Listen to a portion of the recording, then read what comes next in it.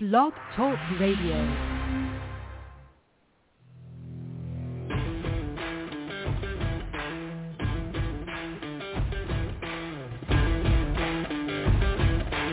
The following broadcast is brought to you by the iGolf Sports Network. Golf Talk Live is sponsored by the iGolf Sports Network and Golf Tips Magazine. Here's Andrew to tell you more about our sponsors.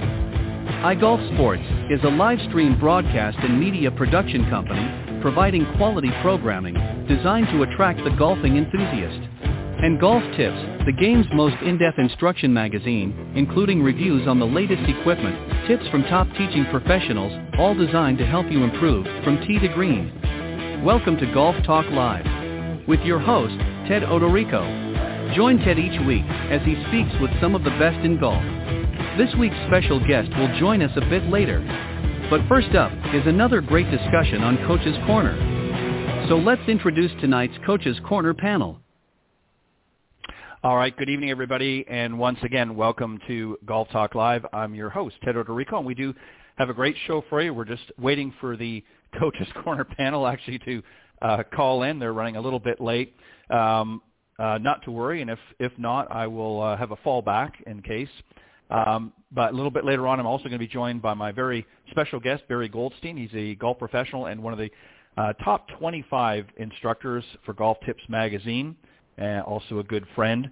And he'll be joining me a little bit later on, and I think we're going to have a few call-ins as well during his time on the second half. In the meantime, while I'm waiting for my two first guests to join me here on the show, I'm going to just remind everybody, obviously if you're tuning in, you figured where we are. But for those of you that maybe for the first time, there's a number of different ways you can tune in.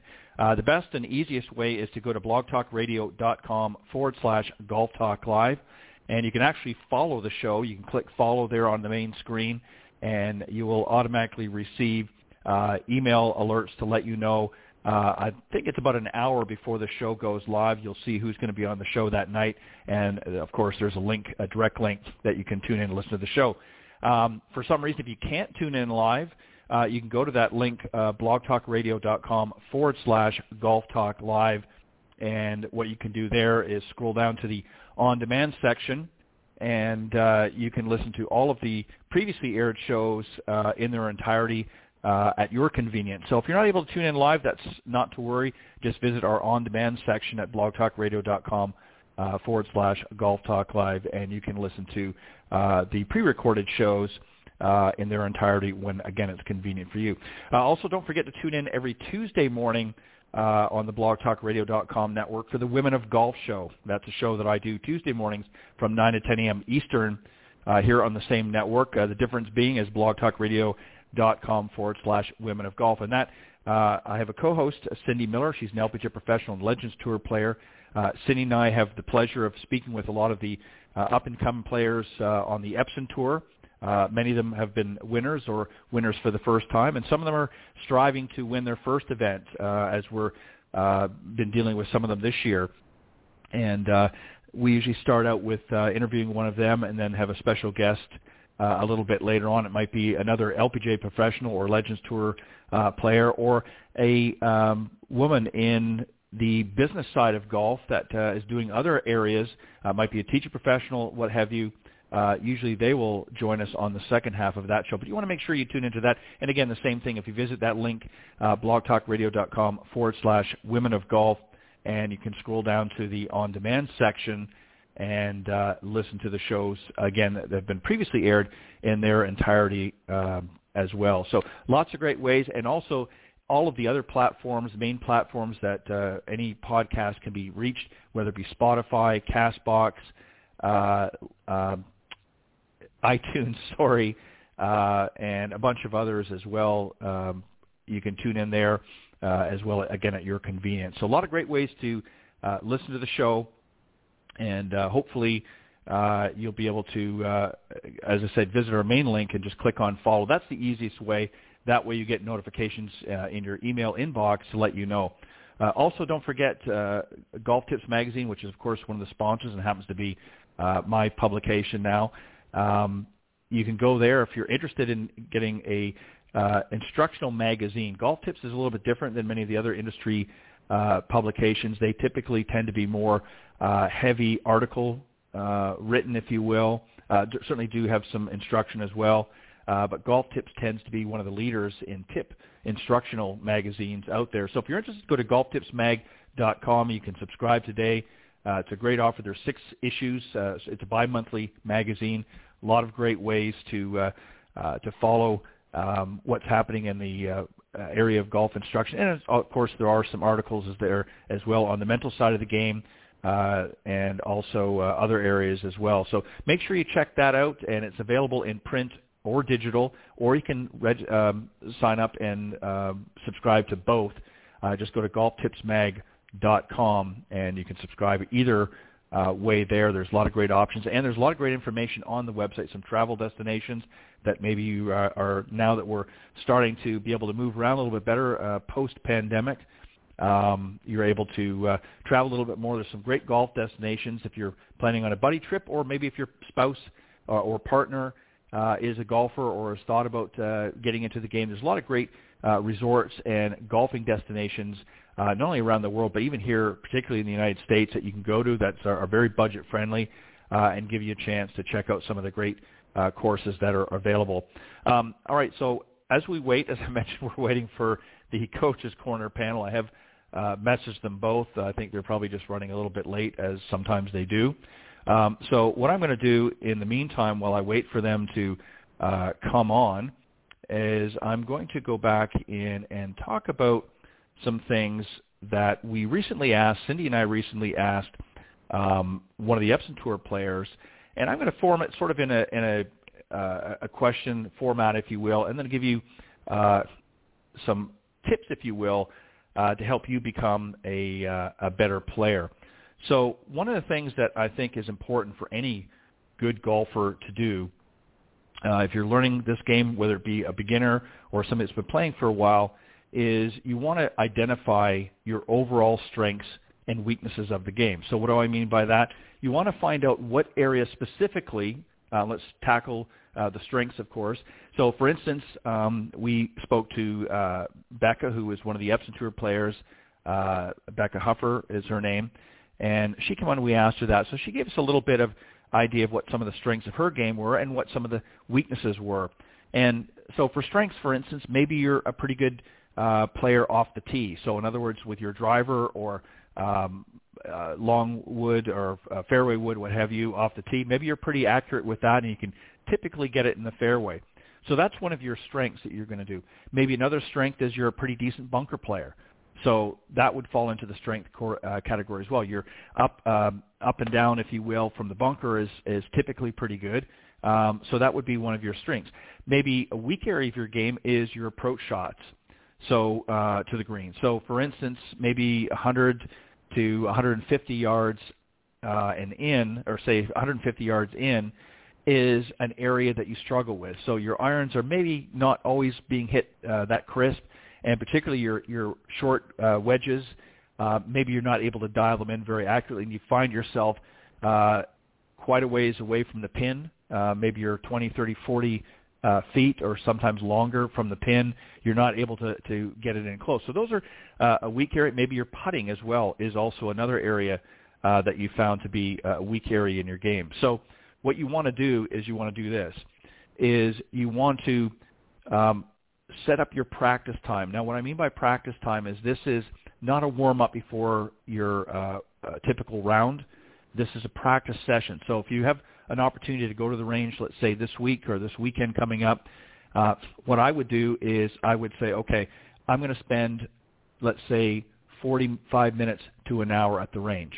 So rather than just grabbing a bucket of balls and hitting, shot after shot out in the range, you want to focus on specific areas, your weaknesses particular. So again, let's start with, say, your putting. So what a good tip for my students, what I try to get them to do, and this is a tip really that we've talked about here. In fact, a gentleman that's been on Coach's Corner for a number of years, Clint Wright, has referenced this many, many times, and it's talked about setting benchmarks. So what that means is you want to find a fairly flat area on the practice putting green, and it might be, for argument's sake, it might be 20 feet long. And what you want to do is you want to practice putting different distances. So, for instance, you want to find out if I take the putter face, if I take the club back to, I've assumed obviously my putting position, and let's say my feet are shoulder width apart. So I want to find out if I take the putter face back to, if I'm a right-handed golfer, if I'm taking the putter face back to my right foot and I'm going to stroke through towards my left foot, I want to find out if I take that putter head back to just say even with my right foot and then stroke it through, say, to my left foot, how far is the ball going to roll? So I want to hit several putts, maybe 5 putts, and they should be fairly even in their roll. And then I want to pace that off and find out how it. So is it 10 feet? Is it 12 feet? Is it 15 feet? And then what I want to do is I want to keep going in that same pattern. So maybe the next time I'm only going to take it halfway back and halfway through. And then I want to pace that. So again, I want to hit another 5 shots that way, and I want to pace those off. And then I might want to take it just a little outside of my right foot and a little outside. So I want to try to keep it fairly even in the putting stroke. It's more of like a pendulum stroke.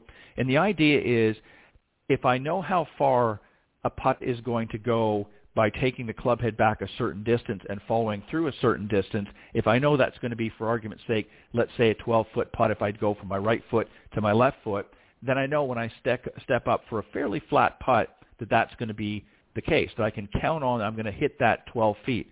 So if I need to go a little bit less, then I know I need to go a little bit less than that. If I know I need to go a little bit more, maybe I've set another benchmark where maybe 15 to 20 feet might be another 2 benchmarks that I want to set. So those are some things that you can do to help be able to focus on your putting. So your wedge game is another area that maybe you've indicated is not very good. So what you might want to do here is there's a great program out there called Operation 36. And basically what they do is they start you out, say, at 25 yards from the green. And you hit some shots. And the idea is you want to be able to get it obviously as close as you can. And you want to play a certain number of shots for each. And then you move back to 50 and then to 75 and then, say, 100 yards. And the idea is you want to be able to shoot 36. So you're playing, say, 9 different positions, and you want to be able to score no more than 36, hence the name Operation 36.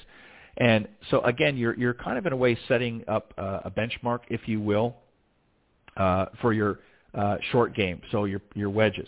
And you want to try that with not just your typical pitching wedge, but you may also want to try with a lob wedge or a gap wedge as well. And you want to get an idea of the distances that you're hitting each of those clubs.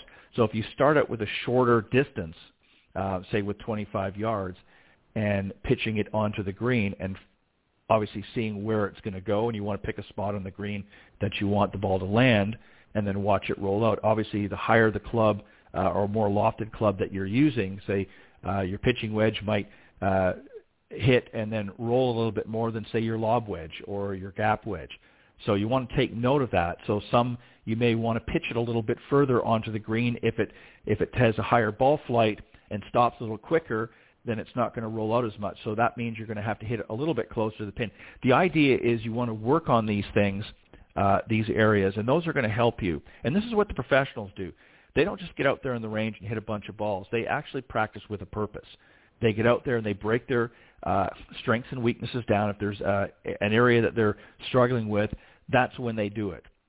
Now, conversely, if you're just warming up before a round, you don't want to get that detailed. So what you might want to do is you might want to go through a few different clubs in your bag. So you might want to start out with a few wedge shots just to kind of warm up. The idea is not to focus on technique here. This is a warm-up before you're playing now.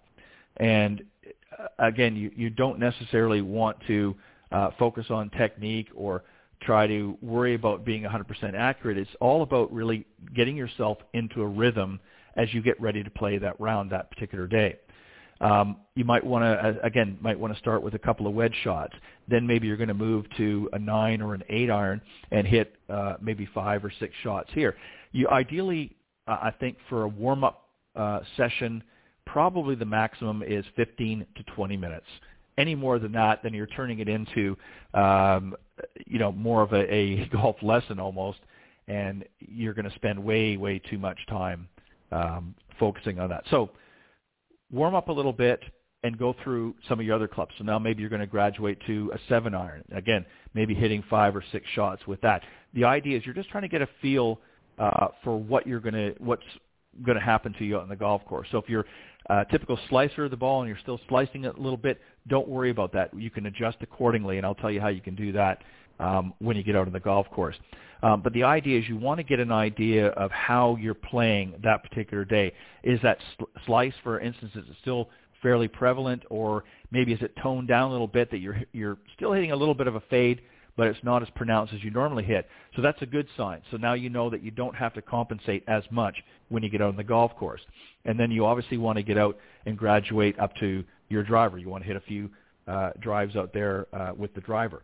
Now, if you find that you're struggling with your driver, then maybe that's not a club you want to use when you go out on the golf course. Maybe that's a club you want to set aside, and you want to be able to utilize that when you feel confident. Maybe there's a wide open fairway, what have you.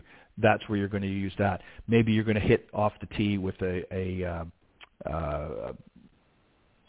either a hybrid or a fairway wood might be the option for you. So you want to work through that in a warm-up session, and then when you get out on the golf course, obviously you're going to take what game you had on the range with you on the golf course. So if you're slicing a little bit, you want to compensate by teeing it up on the opposite side of the tee. So if you're hitting it left to right, you want to tee up on the right-hand side of the tee, and you want to aim a little bit towards the left side of the fairway so that when it fades or slices back in, it's going to either come into the center of the fairway or it might be a little bit to the right side, but either way, you're going to be in a good position.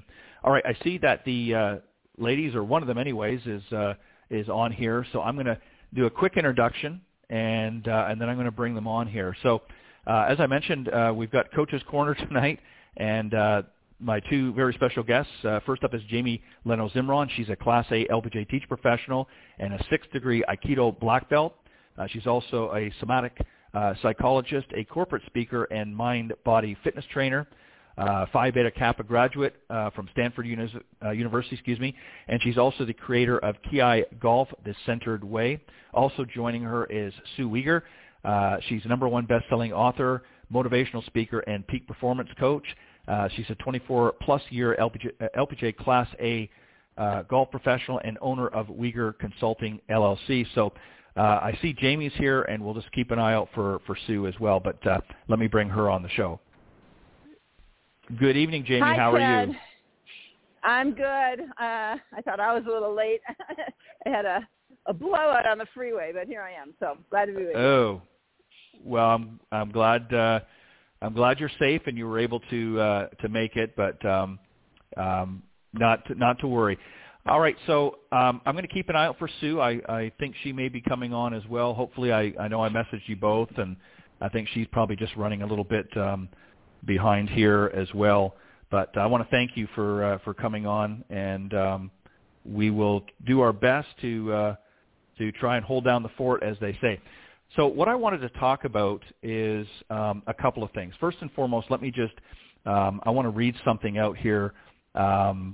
As most of the people in the golf profession know, last week, of course, we lost a legend, one of the LPGA co-founders and a teacher professional, Shirley Spork, who I know you knew quite well.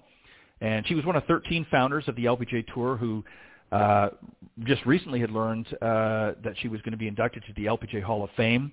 Well, unfortunately, she passed last Tuesday at the age of 94. And despite not ever winning on the LPGA Tour, her best finish was actually a runner-up at the 1962 LPGA Championship at Stardust Country Club in Las Vegas. But her impact stretched across 7 decades of starting the tour and teaching the game. In fact, she was instrumental in the creation of the LPGA Teaching and Club Professional Division, and which literally began with 6 members and now boasts over 1,700 women professionals. And although the LPGA Hall of Fame is probably among the most stringent in sports, requiring a number of points, 27, I believe, accrued through victories, majors, and top awards. The tour voted last month to, in addition, to add Lorena Ochoa, and who had also had not achieved the minimum 10 years on tour, and all of the founders who didn't get in through their performance on the golf course. So I know she was instrumental in helping to spur that. And she said herself that getting into the LPGA Hall of Fame is the highest honor ever in our profession, she said. So she's climbed the whole ladder and gotten to the top, and she hoped that she would be able to sit on that ladder for a few more years and be able to join it. Regrettably, as I mentioned, unfortunately, we lost her. I know that she was a friend of yours as well as a mentor of sorts. Maybe if you could just share a few words, and then I want to talk about some specific things. And as I said, I'm going to keep an eye out for Sue as well. But maybe you could, Jamie, you could maybe just share a few thoughts on Shirley, because I know that she meant quite a lot to you. Yeah, thank you, Ted, for mentioning her, honoring her, and I was so fortunate to be close with her for over last 20 years, maybe a little bit more. And she was an amazing human being. She was actually a better golfer than her record shows. I've been doing a lot of work on her memorabilia. Her house in and of itself is a museum. And the whole, so she had, there's so many things back there. And I've been spending a week at a time whenever I can, going through her things with our new Marilyn Smith and Founders Legacy Foundation, because we really have so much to learn from the founders, even though it's 72 years since they founded the LPGA, but it's so evergreen. They were such pioneers. They were so ahead of their time as athletes and as businesswomen. But, going through her old scrapbooks, which just took up, several feet, one next to the other. And they were all in impeccable order, and they had all the original newspaper articles from the 40s and then, of course, into the 50s, the LPGA being founded in the 1950s. But her playing career as a student and as an amateur was really stellar. She actually had quite a few victories, and but she really felt that teaching was her passion. She was already a PE teacher and a very educated one, and so she knew about teaching. She knew about people. She had amazing people skills, literally until I would say, the minute she died. You, I think, may have come across her. She was just open and caring and interested in everybody she met. I felt that she taught almost with every breath that she took. It was just such a part of her. So it was fun to be around her. She had a memory that, Ted, you and I would envy when we were 15 years old, 20 years old. Right. She remembered everything. She loved to tell stories, and I have hours and hours of footage on my phone and an old video camera of her just telling stories, but they were always so interesting, and she could remember the name of every person involved, the name of the club, the city, so-and-so's boss or uncle or kids, and all their names, all the details of their stories. So it was really amazing to listen to her. It was so rich and so colorful, and she knew a lot, let's put it that way. And one thing, I'll just give you one example of going through her memorabilia. So she has on her wall a lot of old golf clubs. Some even belong to the Babe, and all kinds of stuff. But so there's a poster, and it's signed by all the LPGA founders and pioneers a generation or two after the founders themselves. And this was in 1987, 1988. Marilyn Smith hosted a founders sort of reunion. Sorry, a little noise in the background here. But a founders reunion tournament. And Shirley was paired with Louise Suggs, which was really cool.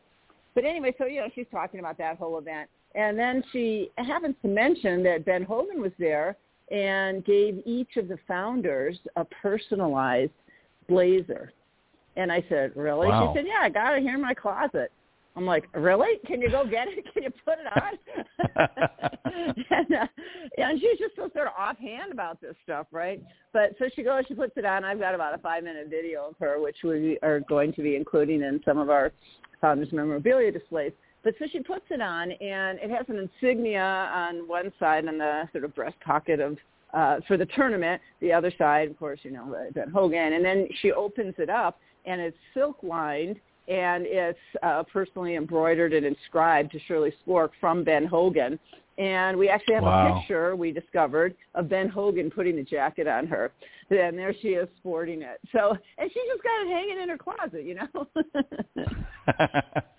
Well, the thing is, and it's a testament to, her and obviously Marilyn was another one that was, I remember Debbie Wakis, who had been on both this show and the Women of Golf a number of times, talked about Marilyn, how she was very emphatic about anybody that she met or had some sort of a life experience with would always send them a handwritten note. She didn't, obviously she was not as modern with technology as we are now, where we're texting and emailing and so forth. But, she talked about how, she always sent a personal note of thanks if somebody invited her somewhere or somebody did something special for her, or if she just had a nice conversation. So I remember when she came on, I think it was about a year before she passed, with Debbie, and they were, of course, talking about the Marilyn Smith charities and so forth. And I remember thinking to myself, well, I haven't written a hand note in I don't know how long, so I thought I'm going to do the next best thing. And I actually had her phone number, and I called her immediately after the show, and she was just as excited as if I had written a note. And I thought I better do something because I said I don't want to, end up being some cad that, thank you very much for coming on the show, and, she never hears from me. So I made a point of spending a few moments with her on the phone, just her and I afterwards. But it was, sorry, go ahead. No, that's beautiful. No, that personal touch, they were so good at it, and they just had this instinct about it.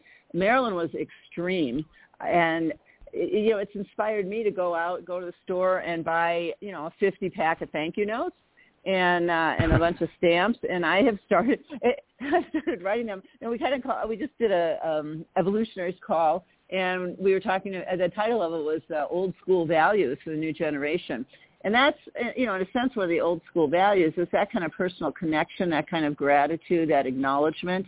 And just to let you know, this is a great Marilyn story. Marilyn actually wrote a thank you note to my friend. My friend had bought one of her items or her book or something. And so, so there was a thank you note for that. And my friend wrote her back. And Marilyn thanked her for thanking her.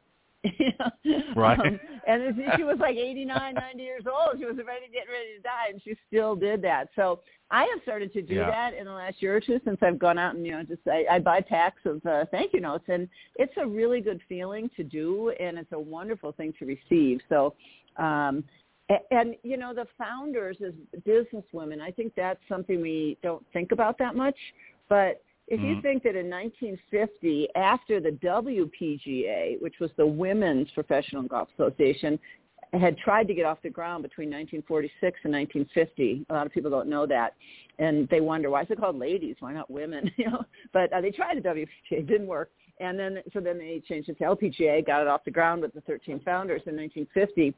But they had to be not only the athletes, they had to be setting up the tournaments, they had to be their own travel agents, they had to be their own accountants, and they really had to be their own marketers.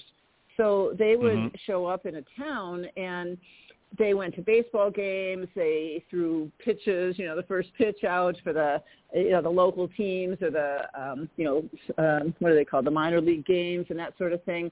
Then they became, they started giving clinics, and they did them in a way that was what today we might call edutaining. So they were very educational, but they were total entertainers. The classic Patty Berg turning her baseball cap around and showing you, which direction to go, and, by her, where the brim of her baseball cap's pointing. And Shirley, I knew that Shirley had become a trick shot artist. That was one of her particular contributions. And when I was in the back room of her house a few months ago, I opened a drawer, and I found these like giant tees in all these different colors. She goes, oh, yeah, those are mine. I use those for my trick shots. And she still had them. So, wow. That's a real piece of memorabilia. And to think of her, to think of them at that time doing those kinds of PR things and showing that women were athletes, women were entertainers, and they just had a business sense about them with none of the entrepreneurial education that's just abounding everywhere, right? I mean, it's all over the place these days, and how to be a successful entrepreneur, run a business, et cetera. They had none of that. They just kind of knew. And I once asked Shirley, I said, like, where'd you get some of your business sense? And she said, well, she's talking about the 30s and 40s. She's a kid growing up. She goes, I was an only child. My parents are busy, and they were just trying to make some money, so we had something to eat. And she goes, so I don't know. I just kind of made a little business myself. I was able to purchase Coca-Cola and chocolate bars, and I sold them. So you had a lemonade stand. Well, I had my soda and candy stand, and I marked them up. I marked them up. Right. I marked them up, everyone, by a penny or two, right? And she saved up her pennies, literally, and started making a living that a ways. Yeah. Well, so, and you're exactly right. Sorry, go ahead. No, go ahead. What I was going to say is you're exactly right in your analogy is that particularly that generation, I mean, they didn't have the advantage of things like the internet and, marketing agencies and managers the way that they do now, or PR people, if you will, that a lot of the players or, some of the modern day golfers have. They had to do it themselves. I want to ask you something because I know we started off a little bit late, so I want to make sure I get a few of the questions in. And it's sort of along this line. So, obviously, as I mentioned, and as everybody knows, that she was one of the 13 original founders of the LPGA, and she, along with the others, were very instrumental in really starting or spurring the elevation of women's golf. And as a result, how has being a member of the LPGA, as a result of what they've done, how has that changed your life? And specifically, are there any life lessons that you've learned since you've become an LPGA member? Those are interesting questions. I think back, I'm going to kind of give my age away, anybody does the math, but I grew up in Milwaukee, Wisconsin, and there used to be an LPGA tournament there in the 60s, early mid-60s, and which is really, if you think about it, only 10, 12, 15 years after the LPGA was founded. And Mickey Wright was playing, Kathy Whitworth, Donna Capone. There were already some really great names and great players. And, I was a little kid, and I was shooting in the 80s just kind of right off the bat. I sort of had it when I started playing golf at 7, 8, 9, 10 years old. And so I got invited to play in the Pro-Am. And Donna Capone was my pro when I was 10 years old. And I'm watching Mickey Wright. I'm watching Kathy Whitworth. I'm just kind of blown away, And now I look back on it, and I didn't realize how new the LPGA really was. I just saw these awesome women golfers, and that there were these professional tournaments, and there was something to aspire to. There was somewhere to go with my golfing ability, even as a young girl. And I think that is very, very important. We need to, number one, we need to have role models. And so already there were role models. And we also need to have opportunities so that if you're playing, you're just starting to play, it's fun, getting somewhere, okay, you're doing junior golf. Oh, there's stuff you can do in high school. Oh, there's college golf. And you may aspire to playing tour golf. But it's like, it gave me as a young person, a young girl, something to imagine and to aspire to. And also back at that time, it's different today, but that sense of aspiration and opportunity is absolutely essential. And, we still don't really have full equity for women, for people of color in the sports world by any means, or in the golf world. However, we have come an awful long way in these decades, thanks to all of the founders and then the pioneers and, everyone who's come before us. Right. And that we ourselves, as I become an adult, many of us have become adults, and we become teaching professionals, not necessarily even tour players. But, we were able to provide that for the younger generation. And I think that that's absolutely essential, because otherwise you kind of have, nowhere to go, and you don't really know what you're doing. And the sense of mentorship is really legacy. It's living legacy, in the moment.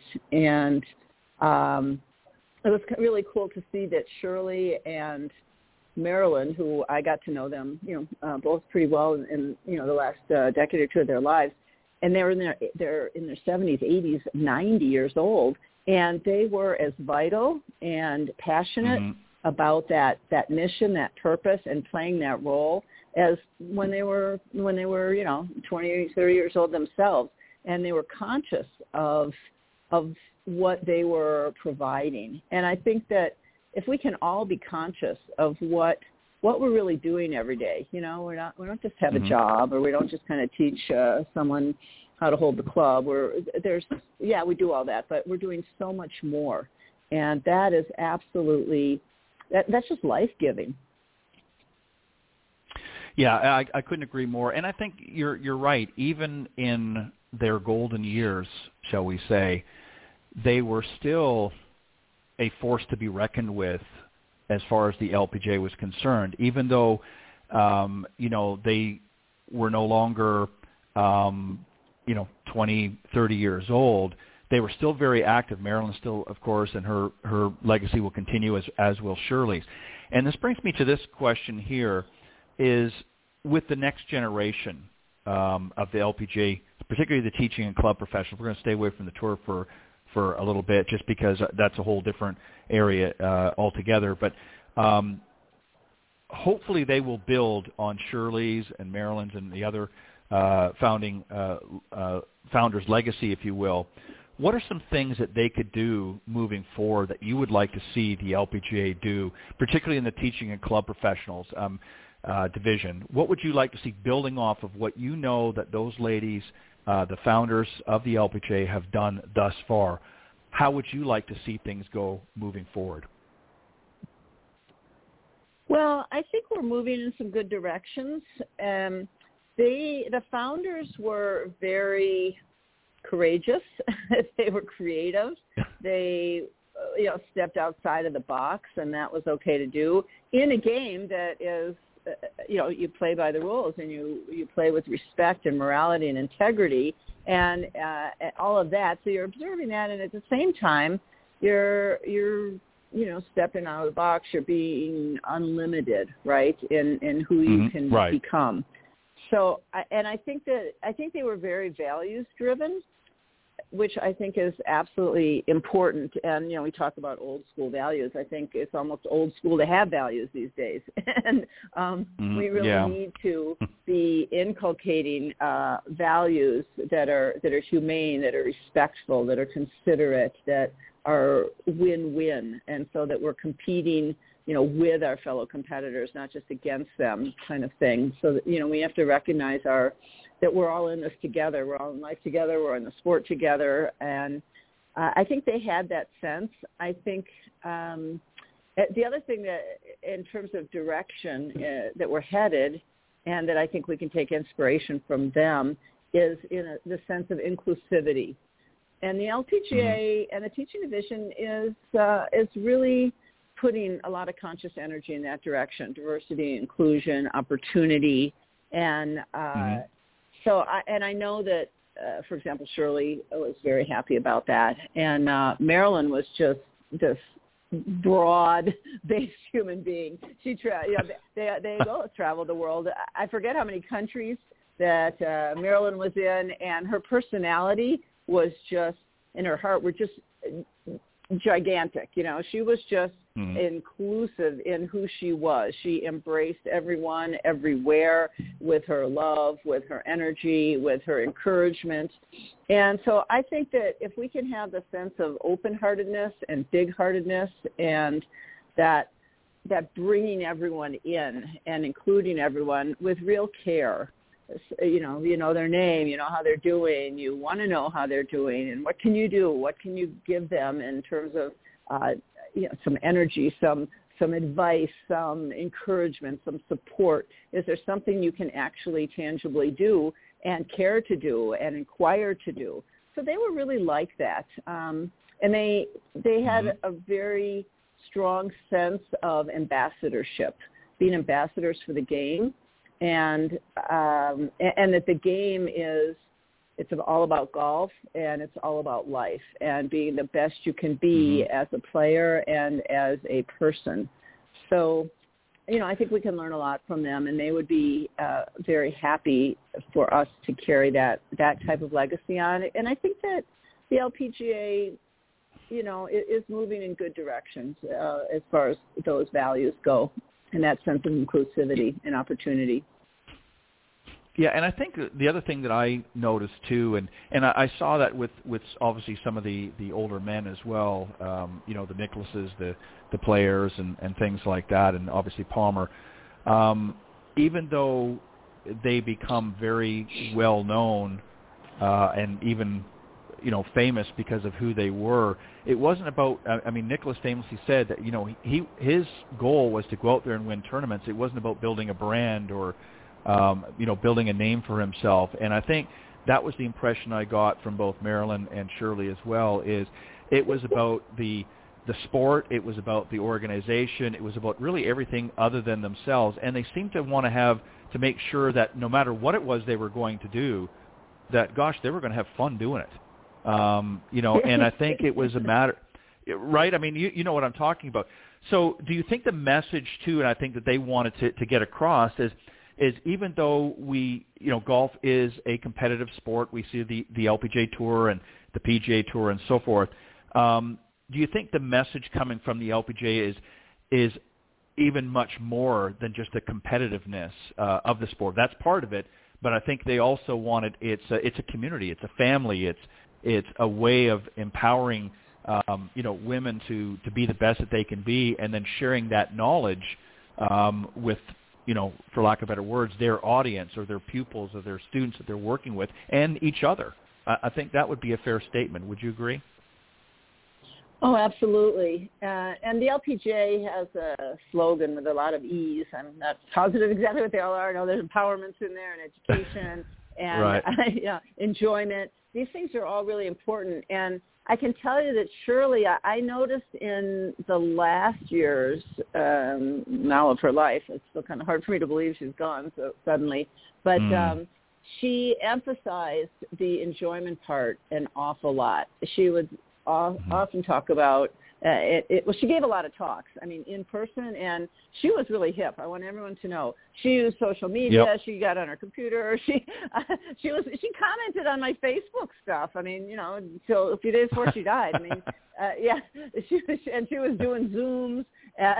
She was great. But she always, especially in recent years, talked about being aware of nature, being aware of the blue sky and the green grass and the warm sun, and just what it's like, how lucky and wonderful it is to be out there, and don't lose sight of that no matter how you're playing, because she would grumble, like, of course you're going to not be playing so good all the time. You got your ups and downs, you got the rubs of the green, like, all that's going to happen, and who are you kidding? You don't kid yourself. You're on tour yourself, and if you are on tour, don't forget to enjoy and have fun and look at the sky and look at the grass and all. So she was emphasizing that. I noticed. I thought even more in her later years, and I think that it's true. It's not like we want to let go of our competitive nature or our burning desire to be the best that we can. They're not in opposition to each other. Those things, in fact, are served by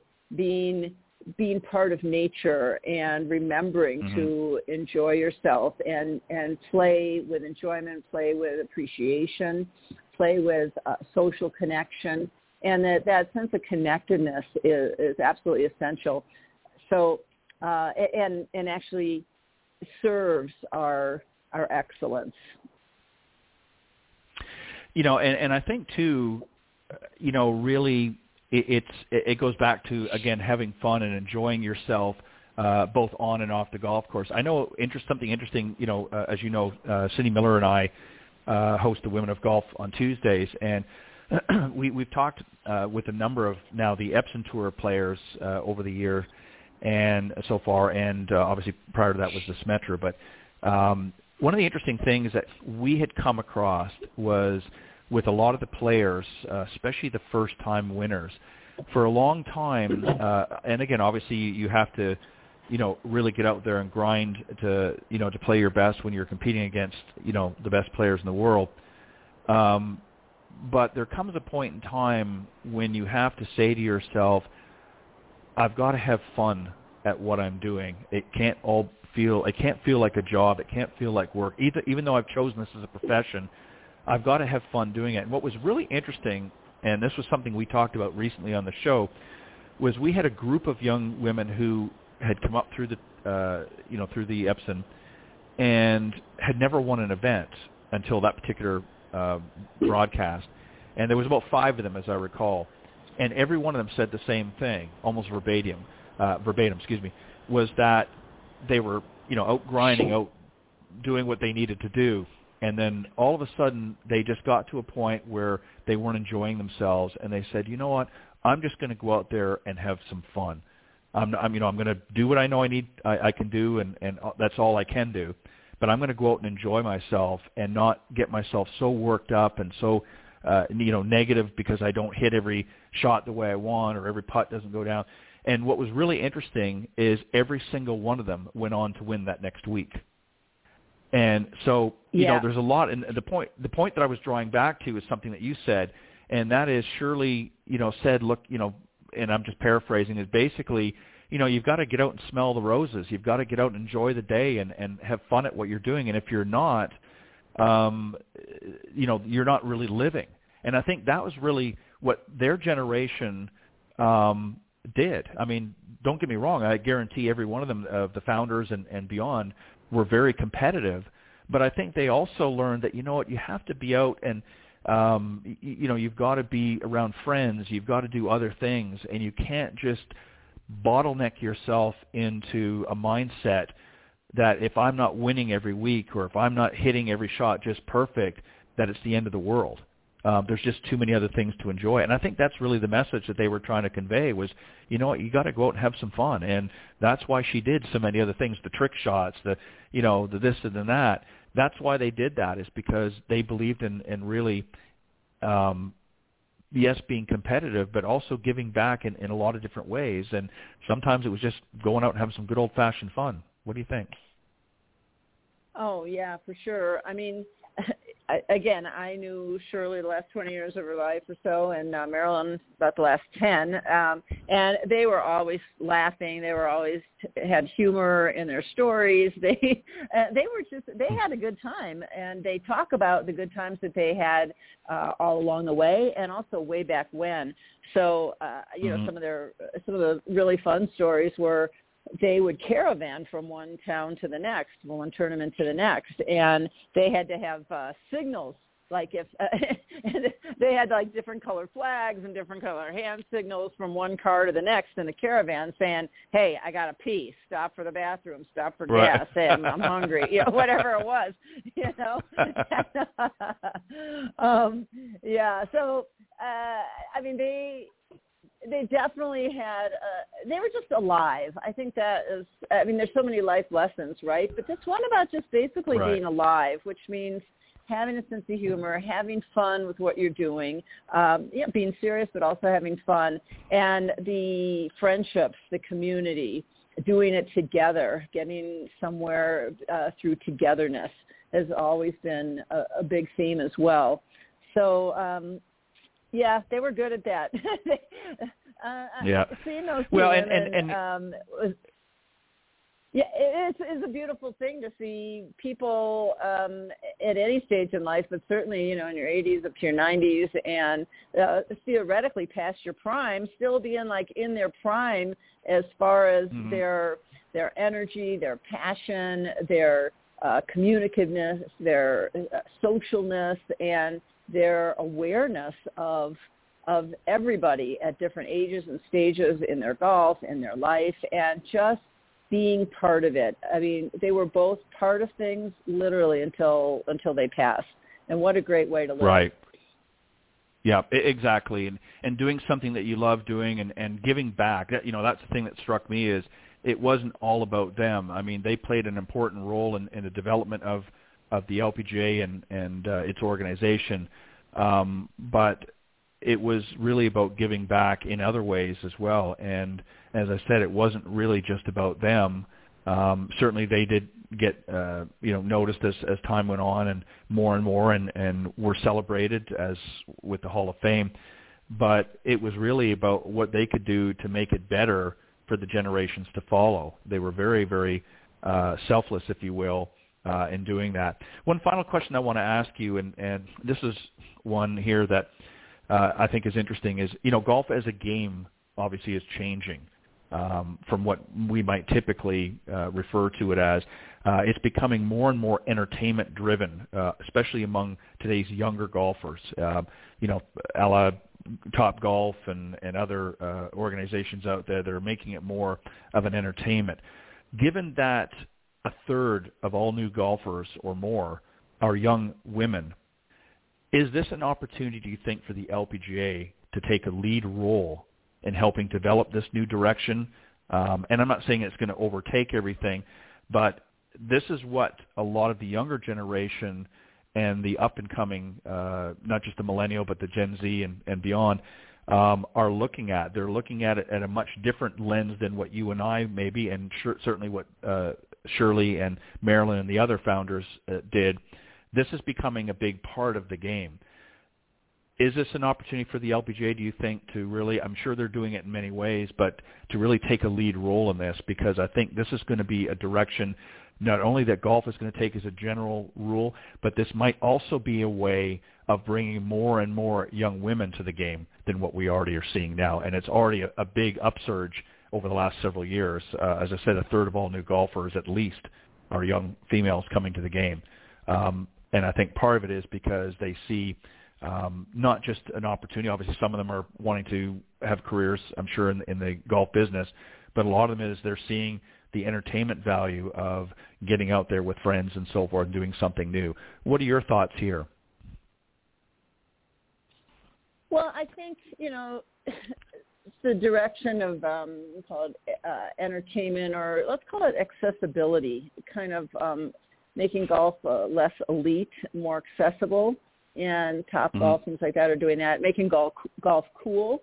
And that's certainly been happening. As you see, some of the younger players, they're cool, the way they dress, what they're into. They get their headphones on when they're practicing, and they're on their phones, and all these kinds of things. So, I think that's important, so that golf doesn't seem like it's the old, what was it, gentleman only, kind of thing. And sort of the stuffy country club, older, yeah, all that sort of thing. So I think that's really important. I think the founders themselves were at the sort of leading edge of the times, and so if this is what's happening in the times, then let's go that direction. And I think the LPGA, through LPGA girls golf sites, golf programs, has been very innovative and will continue to be. The LPGA has a lot of initiatives right now around diversity and inclusion, and that's very important because the game, honestly, is still predominantly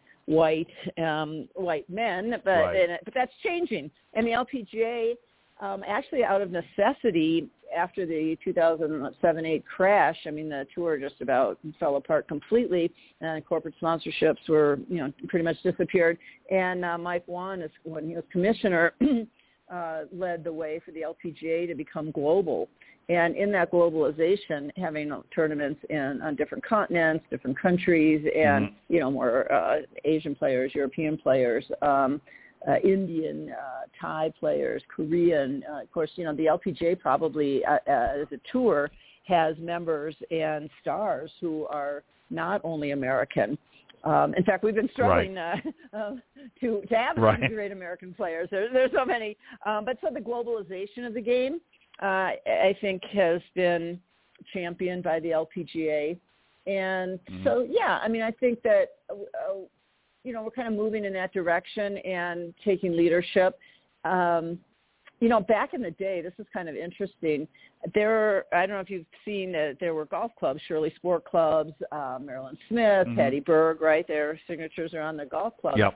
And so it's interesting to hear a lot of that history. Shirley talked about it a lot. I can go into it. But part of their businesswomen sense back in the 50s was, hey, we need to get the golf club manufacturers manufacturers who in those days were more the, Spalding's, Wilson Staff, Right. Golfcraft, which later became Titleist.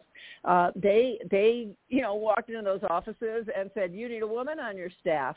And they got on staff, and then they got their own line of clubs and signature clubs. Now, the idea at that point to get more women involved was to have the wives play kind of thing, right? But, right. At that time, that was still a little bit leading edge. And that really wasn't their idea. It was just for the wives. I mean, they were looking to create some great players. And as I said, I mean, you had Mickey Wright and Kathy Whitworth. You had the greatest of the game 10 years after the tour was founded. So, but anyways, the idea is that, they had that concept to think about back in the 50s to go, hey, walk in and say, you need me on your staff. You need women on your staff, and make me a line of golf clubs. And I found Shirley's original brochure from Golfcraft, and they got them, these golf companies, to send them, that was part of their marketing, send them around on tours and, to promote women in the game and just to promote the game and to promote the new tour. So, I mean, that may sound like, oh yeah, duh, today, but back in the 50s and early mid 50s, that was cutting edge stuff, and they were not shy about it, and they were aware of it. They had, again, the business acumen, the business minds to pursue that and just charge right out there. So, yeah, and Shirley never minced words, and she certainly had plenty of critiques, let me say, about her baby, the LPGA. It's not like, she or they were on board with everything the LPGA has done, but they were always wanting to make the LPGA better and to keep that original fire that the LPGA was born in, to keep it alive and keep stoking that fire so that we are and continue to be on the leading edge for the game as a whole, and especially for women in, I would say minorities, people who haven't traditionally been in the game, to be in the game and to be, have opportunities in every aspect of the game, whether it's in, the golf industry or as tour players or collegiate players, et cetera. Yeah, it definitely, the LPGA has become very, very diverse in its players. I think even more so than the men's tour. I mean, certainly there are a lot of international players on the men's tour, but I think there's a broader diversity on the LPGA and has been for some time, to the point that you're right in saying that it's getting tougher and tougher for some of the American ladies to really, throw their hat in the ring, because they're, really becoming outnumbered by international players. So they're having to even step up their game that much more. Whereas, not that long ago, it was the other way around, where it was a very, American-dominated tour. And now, they're really, for lack of better words, sort of become the minority on the tour, because there is such a diversity coming in. And I think it's been good for the game, and it's helped to make it a much bigger global platform. And obviously Mike Wan was instrumental in helping to do that early on. But again, the founders really set the stake, if you will, very early on, and had a long-term vision, which I think is starting to come to fruition. So we definitely thank Shirley, and I think the LPGA and golf in general are certainly going to miss her input and her spark, if you will, but she definitely will not be forgotten. Jamie, I want to thank you, and unfortunately we got to wrap up because I'm getting ready for my next guest, but I'm glad, I hate that you had a flat on the highway, but I'm glad that you are okay and were able to join me for most of it, and I appreciate your input and sharing a little bit about Shirley on the show. And as always, I'll give you a moment or two to let the folks know if they want to reach out. Yeah, well, thank you, Ted. This just happened to be a time that we got to talk about Shirley, and I really appreciate that. There's just so much to say, so thank you and for honoring her in that way and giving me an opportunity to share some of my appreciation and love of her. People can contact me through my website, which is The Centered Way, like center, the center of the universe, right? But center, ED, thecenteredway.com, or KIAI Golf, which is my holistic approach to golf instruction, KIAI golf.com. So reach out to me that way. So sign up, get on my mailing list. And I always say I love to talk, as you can see. So people can give me a phone call at 760-492-4653. I'm back in the States. I've been away, and I don't know if you know that I also just got back from Poland. I was able to volunteer and do some stress and trauma relief trainings using the same principles that I'm using in golf with the Ukrainian refugee mothers and children. So that was really a very, very profound experience.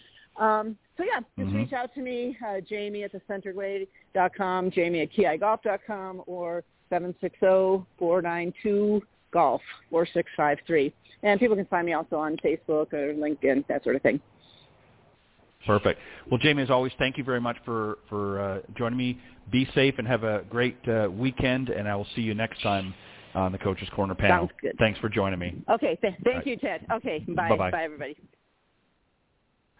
All right, Jamie Leno-Zimron joined me on the Coach's Corner for a little bit abridged version, if you will. Unfortunately, Sue was not able to join us, but we managed to cover, I think, a very interesting topic. Shirley Spork, of course, one of the co-founders of the LPGA organization, passed away last Tuesday at the age of 94, so she's certainly going to be missed by not only the organization but those that knew her well. Before I introduce my special guest of the evening, we're going to take a quick break and hear a message from Golf Tips Magazine. The following ad is sponsored by Golf Tips Magazine. Are you tired of being short off the tee? And what about those 3 putts? Forget about it. It's time you got serious about your game. Golf Tips, the most in-depth magazine in the industry.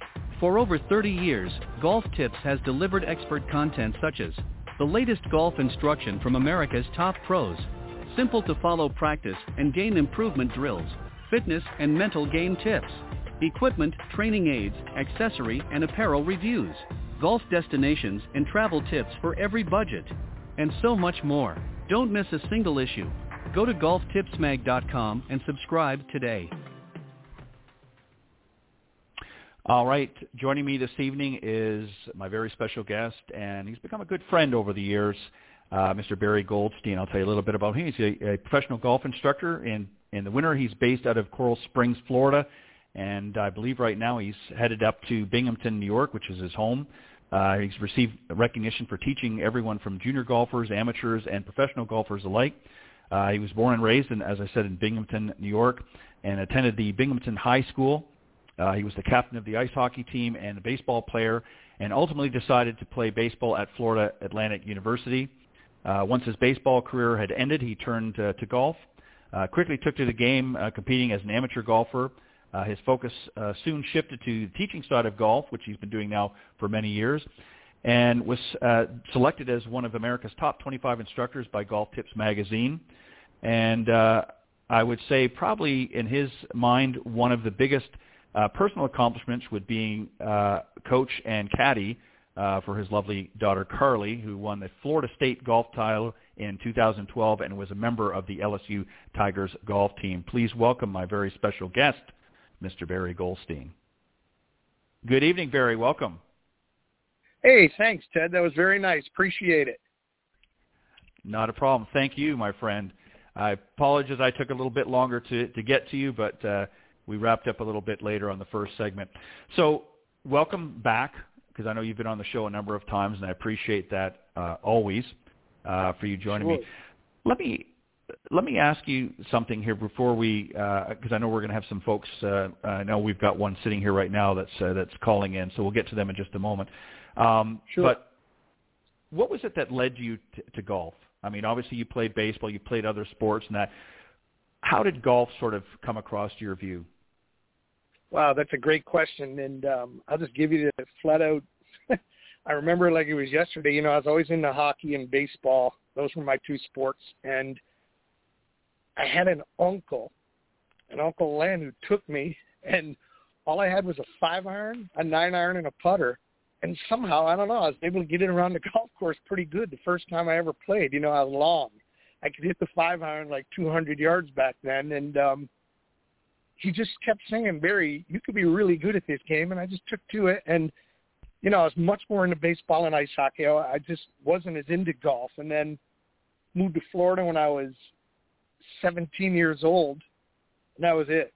all the beautiful courses, got locked in on golf. By the time I was in my, early 20s, I was really into it. And, I think one of the things I love most about it, to be honest, Ted, is the field that it's played on. I love golf courses. They're absolutely beautiful. Mm-hmm. From Pebble Beach to Florida to just the courses around the country and the world are beautiful amphitheaters. They're gorgeous, and I think that attracted me in a way. Yeah, I concur with you.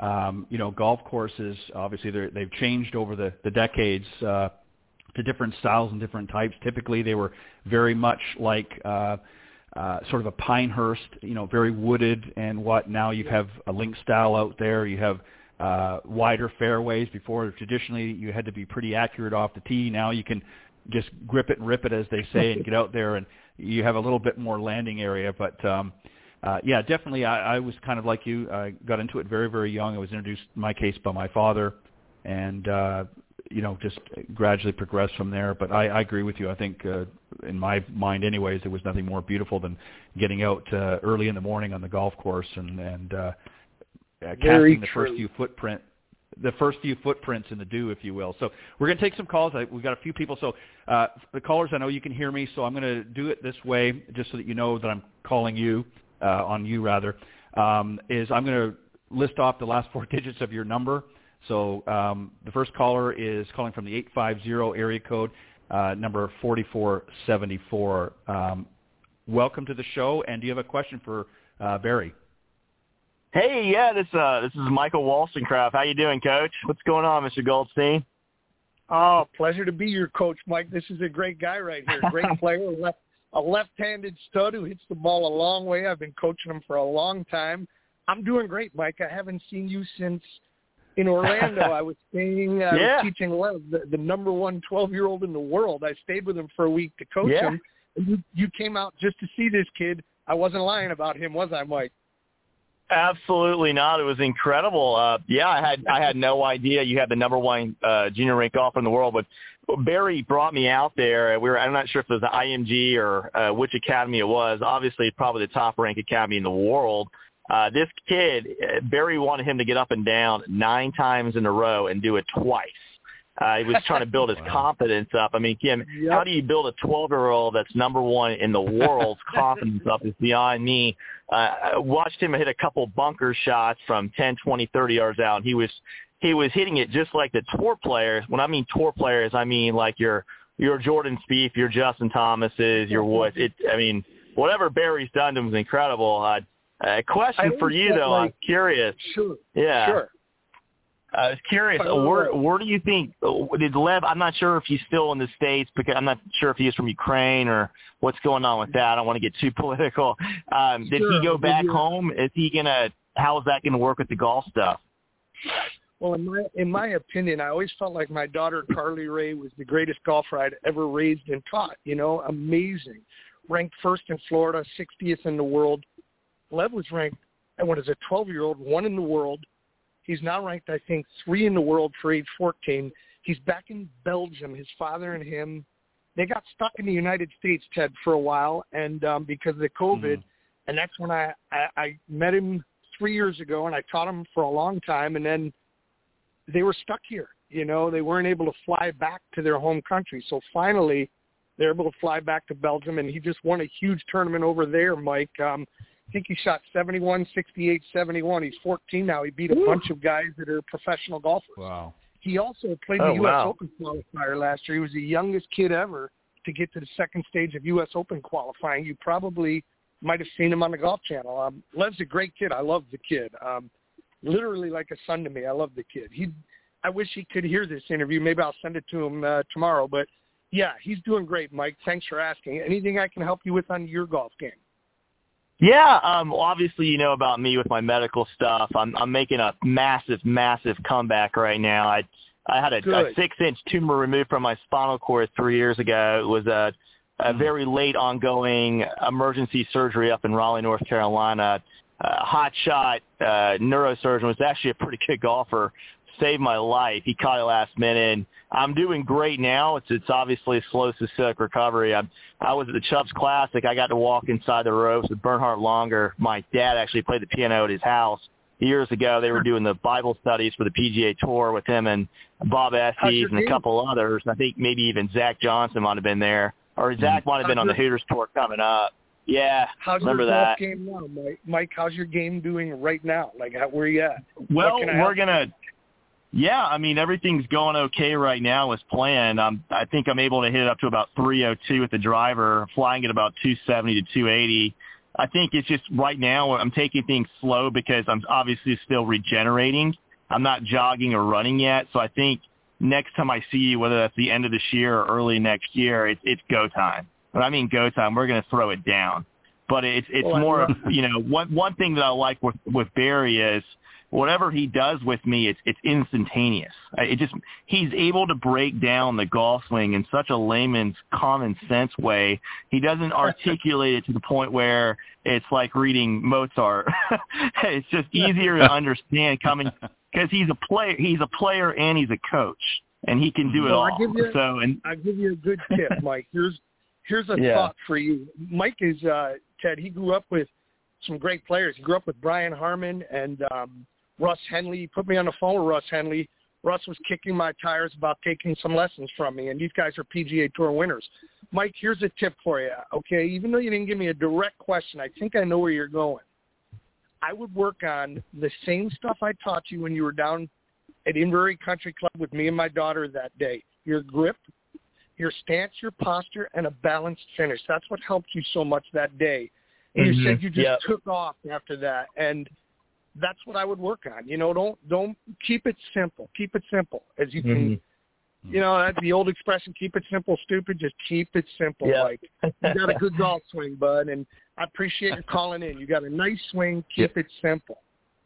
Yeah, I think that's Tiger Woods' what Tiger Woods' dad taught him. It was I think you actually you're friends with Tiger. I remember you saying something a couple of times about playing with him in the Dixie Open or one of the tournaments back in the day. Yeah, I definitely Russell. I got to hang out with Russell a little bit at the Players Championship. They had some crazy weather out there, and it was actually finished on a Monday.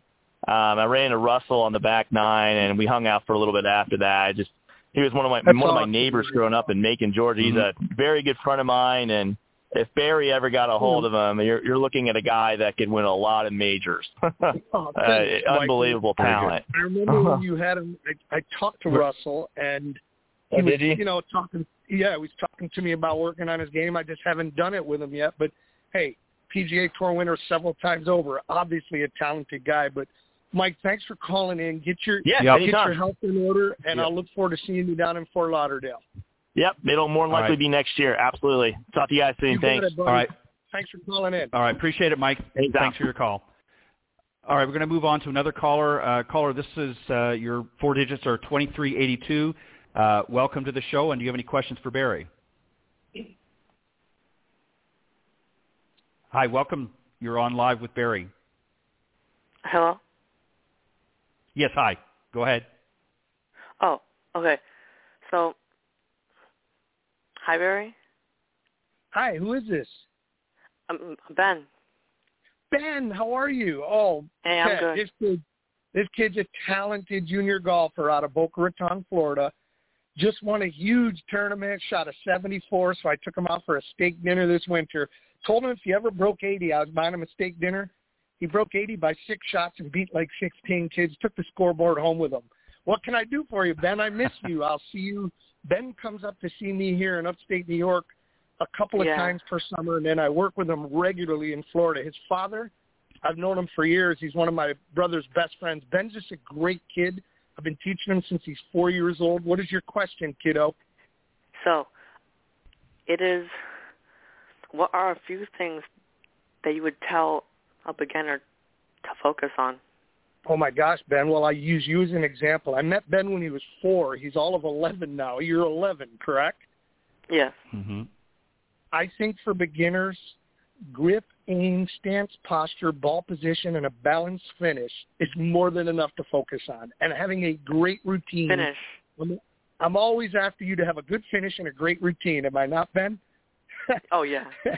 I'll be harping on that for the rest of your career. Ben's going to play college golf, Ted. He's a talented young guy. He lives in a great community for golf. He plays tournaments. God, he probably plays 30 tournaments a year, and he's starting to have success. And you know what that does, Ted. That lit a fire under him. He had shot some 81s and 82s, 83s, and I said, if you ever break 80, Ben, I'm buying you a steak dinner. Took the kid to Outback. He ate a huge steak and a giant ice cream, and I just really like this kid. He's, some kids, you just take him under your wing. I took him under my wing, and my heart's invested in his game. So that kid's going to play college golf. Ben, for a beginner, grip, aim, stance, posture, ball position, having solid routines. So when you're nervous, you can fall back on your routine. Thanks so much for calling, Ben, and I miss you, buddy. I really miss you. Yeah, of course. I'll see you in a couple of weeks in New York. Yep. I can't wait to club All there. right. Can't wait, All right. buddy. Thanks, Ben. Thanks, Ben, for calling in. All right, we're going to move on to our next caller. Mm-hmm. Sorry, go ahead, Barry.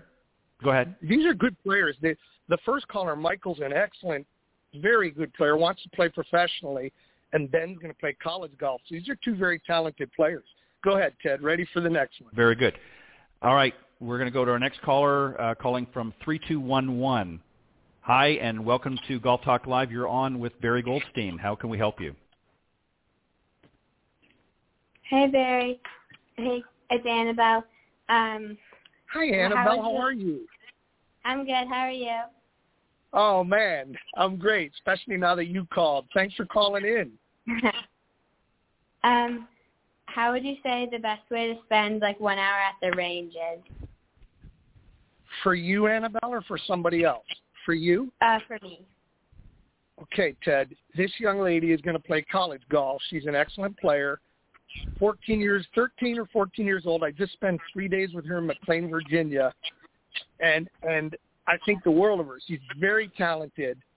For you, the way I would spend an hour, I could care if you even hit a golf ball. I want you to work on your putting so much, Annabelle, until putting is better than your full swing, because you're doing great. I just caddied for her in a tournament, Ted, and she hit tons of great golf shots. But, she's 2 years into the game, and she free putts too often. So we're going to work on that until it goes away and it becomes a strength of her game. And she comes from a great family. Her father is totally immersed. Her sister, Emmy's a very good player. So I would work on, Annabelle, nothing but your putting, especially your first putt, being able to stop at 6, 8, 10 inches behind the hole. She has a hard time getting that first putt, Ted. She'll leave it 8 feet short, 10 feet long, and, she's a fighter. She's got a huge spirit to play, and she's got everything it takes. She'll sit out there with me for 7 hours straight working on her golf game. So I know she's going to be a very good player. She's shooting in the 80s and low 90s. I want to get her into the 70s ASAP. So, Annabelle, say hello to your entire family, and what I would work on more than anything, putting, chipping, pitching, and bunker play. Your full swing has come along so beautifully. We got to get your short game to catch up with your full swing. Okay, thank you. You got it. All right, well, Annabelle. Hey, Barry, is there Say hi. All right. Can I ask a question too? Sure, go ahead. She's got a sister. She's got a sister who's talented too. So Go ahead. What's your question? What are tips to read the green better? Say that again, honey. Ooh. How do you read the greens better? Great question. What are tips to read the greens better? Okay, so she wants to know how to read the greens better, correct, Ted? Mm-hmm. Yep. All right, I'll give Emmy, you're so young. She just won a medal in a tournament that I was at 2 weeks ago, and, I gave her this awesome putting tip that helped her a ton, and she medaled. And I think a great way for someone as young as you to read greens is really simple. The best place to read the green, Emmy, is as you're walking up to it. Imagine when you're in a movie, if you're in the first row, you don't really see the movie that good. But if you go to the back row, you can see everything. When you're off the green, Emmy, start looking at the contour. And always picture if it was really raining out very hard, which way the water would run off the green. So if the water's going to, you're never going to hit a putt that goes the opposite way of the way the water would run off the green. So if I was a girl like you that was young and talented, I would think first, where does the water run off this green? Because that's the way the putts are going to break. They're always going to go that way. So look at it that simply and realize when you're uphill, you've got to give it more of a stroke to get it there. And when you're downhill, you give it less of a stroke to get it there. I think those are two good tips. Emmy, how old are you, like 8? I'm 9. Emmy is 9, Ted, and she's already medaling in U.S. kids tournaments. This kid's going to be a great player. I would look at it. Yeah, she's a good little player, and her sister Annabelle is too. Emmy, I would look at it that simply. Which way is the water falling off of the green? Because that's the way the putts are going to roll. And remember the tip about the movies. If you're in the front row, you can't really see the movie that well. Start reading the green as you're walking up to it. It's the best place where you can see what it's going to do. Perfect. I think those are. Thanks, Annabelle. What a nice. I think that's a great. Yeah, I think that's some great advice for both young ladies. All right, thanks, ladies, for calling in. All right. You know, one thing about those two girls, they're both tournament players. All 3 of the people we've talked to, all 4 of them are all tournament players. And tournament golf's a little different than just messing around with your friends. And so they need ways to get better, you know, permanently, not like a Band-Aid. So I try to give them things that will last a lifetime. Well, and, you really hit it right on the nose, too, with really both of them is the putting. You know, I have the pleasure of interviewing a lot of the, as I was mentioning to my earlier guest, coming off the Epson Tour and, of course, the LPGA. And one of the number one areas that almost all of them, when they do have a difficulty in their game, is almost always on the green. Most of them can hit well off the tee. Most of them they wouldn't get there if they weren't. But every one of them, it's their putting that lets them down. So I think it's some great advice to give both of those young ladies. If they're hitting the ball pretty decent, those kinks can be worked out along the way. But if you become a really good putter, and I mean a really good putter, you can save a lot of strokes in that golf course and bring those numbers down real quick. So some great advice. All right, we got another. Can I just say one thing before we take our next call, too, Ted? For all of those callers, you know, it's not how good you are at age 8 and 9 and 11. It's funny. You know, you saw the girl that just won the LPGA major, Kupko from Wake Forest. She just, I think it's Jennifer Kupko. Well, you know, I remember her when she'd play against my daughter. My daughter would be winning everything, and she'd be coming in 18th and 20th. You know, she wasn't a star at age 11 and 12 and 13. She just made herself over $1 million a couple of weeks ago winning a major. So it's about improving. You know, my daughter Carly Ray would be shooting 68 at age 12. She'd be shooting 85, you know. So I told Annabelle that story because it isn't where you're at when you're 13. Get great from 17 on up, you know. And, you know, I was lucky enough to have a daughter as a world-class player, and I got to see all of that up close. You know what I mean, Ted? Mm-hmm. Yep, exactly. Anyway, I just wanted to throw that out there, you know. Yep. I agree. All right, we're going to take another call. Caller from 2412. Hello and welcome to Golf Talk Live, and you're here with Barry Goldstein. Do you have a question? Hi, Barry. Hi, welcome. Yeah. I'm 10 years old. Would you say there are any benefits for a girl my age to start golf? And if so, what are they?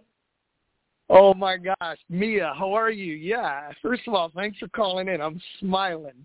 This is a great kid. These are great questions. I'm smiling just talking to this girl. Mia's an awesome girl who's a good she's a good swimmer. She's a good dancer, and she's a tennis player. She'd probably do very well at golf. She just asked some great questions. I think the benefits of somebody 10 years old taking up golf, I'll just give it to you from my daughter's perspective because I see Mia kind of that way. She, you know, what confidence it gives a person when my daughter could interact with adults just as good as kids when she was 10, 11, 12 years old because golf just puts a maturity on you at a young age. You know, you learn how to act around other people. There's an etiquette and a maturity that's different than most other sports. You know, there's an honesty that goes with it and an integrity that goes with it that somebody like Mia, if she took up the game, would learn quickly that you interact with people and there's just there's a correct way to play golf that almost everybody abides by. And I saw it with my own daughter, Mia, 10 years old. She'd come to the golf course, and I would literally, as I was teaching, she would go out and play with 3 adults. She'd be gone for 5 hours with 3 fully grown adults, catch up with me 5-6 hours later and tell me how she played, and the guys would come up and say what a pleasure it was to play with her. She was in 6th grade, playing with people that are 40 and 50 years old, and there was a maturity to her because of golf. It's hard to put that into words. It just lends toward that. It's a kind of sport. Another thing, Mia, that it benefits, I think golf is great at teaching you about life, because anything you get in golf, you earn. There's nothing given. Like everything I've ever done with my golf career is because I worked my tail off to have blisters on my hands. It's my daughter, calluses on her hands. I think it's a lot like life, Mia. Like if you work at it hard and smart, good things happen. If you look for shortcuts, you don't get very good. And I think life is a lot like that, you know, and I think successful people have a certain way they do things, and they do it the right way. Like I feel like my whole career, I've just done everything the right way, and it's led to a lot of success. People that do things the quick way and they try to take shortcuts. Golf's probably it's a hard sport to be good at if you don't learn it the right way. But Mia, those are great questions, and it's really good to hear your voice. I appreciate your calling in. Thanks, Barry. You're welcome. And say hello to your beautiful mom. Is that Liz? Yes. Tell your beautiful mom I said hi. And Mia, Mia, you're such a good kid. You would do great at golf. You'll do great at anything you take up because you're like a winner. Everything you do is good. So you would do great at golf or anything else. Thanks for calling in, honey.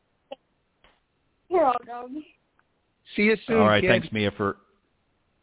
Thanks, Mia, for calling in. And, yeah, some great questions. It's interesting. And, you know, the last 3 callers have all been, you know, Ben and Annabelle and her sister, Emmy, and now Mia, all young golfers, very enthusiastic, wanting to learn how to play this great game.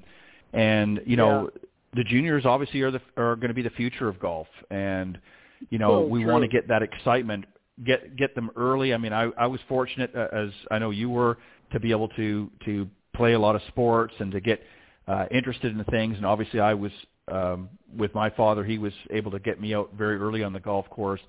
And I'm very, very grateful. It's opened so many doors. And you're exactly right. It helps to mature you, I think, much quicker than sometimes when you're not doing anything and you're out. Well, you know where I'm going with that. But just a lot of great opportunities. You know, we're not all destined to play on the PGA or the LPGA Tour. Exactly. But exactly. But you know what's really there's funny? Other things. Mia, being the kind of kid, you know, I know her a lot, and you know, I'm kind of crazy about her mom, so that's how I know her. And Mia would do good at golf if she tried it, you know, and took it up. And I think there's a lot of kids out there that maybe have not been, what's the word I'm looking for, shown golf. Exposed. Or, you know, just haven't been exposed to it. And that's all it takes is one exposure, and they say, wow, this is a great sport. I could play this game the rest of my life. And, you know, I'll give you a story. I was at my daughter's wedding. You know, Carly Ray was a world-class player, played for the LSU Tigers, and she married this awesome guy, Cameron, who's like my son now, you know, a baseball player. And I looked around at their wedding and their wedding party. And this is what, Mia, if you're still listening, this is what golf really does. Cameron's wedding party was all these successful, young, good-looking, athletic guys that were baseball players. And Carly's wedding party, all these LSU graduates, successful, beautiful athletes, professional golfers, you know, and they're all just kind of winners in life, if you know what I mean, Ted. And I just thought to myself, wow, you know, I gave my daughter the gift of golf for life, and look what it's just given her. She would have met the man she ended up marrying if it wasn't for golf, because she wouldn't have been at LSU, you know. And I just think for someone like Mia or Ben or Annabelle or Emmy, there's just so many great things about golf that it's just outside of it, even like the fact that I'll just use my daughter as an example. You know, she's played with 2 presidents, 2. And mayor, there was a mayor in Coral Springs, Florida, that made her mayor for the day when she won a national championship. Just amazing things come from golf. Yeah, it's just it leads to a confidence that's hard for me to describe in words. Well, no, you've done very well. I think it opens a lot of doors too. There's a lot more people now that have played, you know, as a result of companies they've worked to. that never were exposed to the game and now kind of in a roundabout way been forced to in order to be competitive within their own companies, and particularly women. I mean, I've had a number of women who now are involved in the golf business who never had picked up a club for years, and they were tired of walking past the old water cooler and hearing the guys talk about, you know, their weekend foursomes that they had out in the golf course and not really knowing anything about it. And they rose to the challenge and said, you know what, I'm going to get out there and learn this game and have some fun and use it as a valuable business tool of networking and meeting potential clients. And now they're very successful businesswomen who use golf as a business tool. They meet people, they interact with people, and it's opened a whole world for them that might not have ever been available had they not been, had they, you know what I'm saying? So it's just a great game, but it's tough. But I think it goes back to what we just said is, unlike so many other sports, golf is not as integrated in the younger school systems. And I would like to see that. I wish, especially with as many presidents and that have played golf over the years, I wish they would have mandated that and get it into the elementary levels. Just, let them have fun, be exposed to it like they are with baseball and football and the other sports, hockey as an example. And I think once they do, I think you'll see a lot more of them. And we are seeing a lot of, especially young women, coming to the game. But I'm going to shut up now. We're going to move on to another caller. We're going to bring caller on. Your last four digits of your number are 0763. I'm going to bring you on now. Welcome to Golf Talk Live, and you're here with professional golfer Barry Goldstein. Do you have a question? Barry, we've heard enough from the juniors. How about an old-timer, a very old-timer? Sure. Your buddy, who is it? It's Ben's dad. Oh, hey, Larry. How are you? What can I do I'm for good. you? How are you? I'm great. Yeah. You're not an old-timer. You're a father of a very talented young guy. What can I do for you, bud? Excited. He was so excited to talk to you, and he's looking forward to coming up to see you. And okay, I got a quick question for you, which is okay. And what you said, I got to say for a second, in these tournaments, okay, that we play in these junior tournaments, the kids are so well mannered and like so smart and doing so well in school. It's different than any other sport I've ever been involved in with juniors. True. Mm-hmm. So true. Yeah. So the question is, at these tournaments, okay, if a junior has a bad hole, okay, and it's hard for them to not dwell on it, what pointers do you have to help them to get over it and move on? Great question. And put it behind them? That might be the best question anybody could ask me. I'll just give you my daughter as an example. I was always big on if Carly was 4 under par or 4 over par. I didn't want anybody to know by looking at her. She always had a little smile, and I think some great tips for that I'll work on your son with. You got to be able to leave a bad hole behind, and if you make an eagle, you can't be jumping around like a maniac and getting out of your rhythm. You want to always stay in your routine, and I would say the best way to leave a poor hole behind is to fall back on your routine. I used to teach my daughter just to go over to the side of the green when she had a bad hole while the other person's putting out, do a little breathing, forget about it. We have this 5-step rule. This is so valuable. I learned it from Tony Robbins when I was a kid. When I was a young teacher, this is before I had Carly, I was compared to Tony Robbins. They called me the Tony Robbins of golf somehow, and I didn't know who he was. Anthony Robbins is a famous, I guess he's a motivational speaker. So I Googled him, and I read a book he wrote, and he said, try the 5-step rule. And I said, what is that? Take 5 steps. On the 6th step, you've got to be mentally strong enough to leave what happened on the last hole behind. I use that with my daughter all the time. And we had another trick. Let's say it was a poor 3-wood that she hooked into the lake. Before she put the 3-wood in the bag, I would have her take a couple practice swings with it, get a positive vibe off that 3-wood. So when she put it in the bag, the next time it came out, there was no negative fear. There was nothing against the 3-wood, if you know what I mean. I would do stuff like that with her. And Carly was extremely mentally tough as a golfer. Still is. Just won her 103rd tournament, that club championship. She's still mentally tough. But when she was really in her prime, what I would say to her is you can't let a bogey lead to another bogey. And she was smarter than me. Here's a great thing for all of our golfers.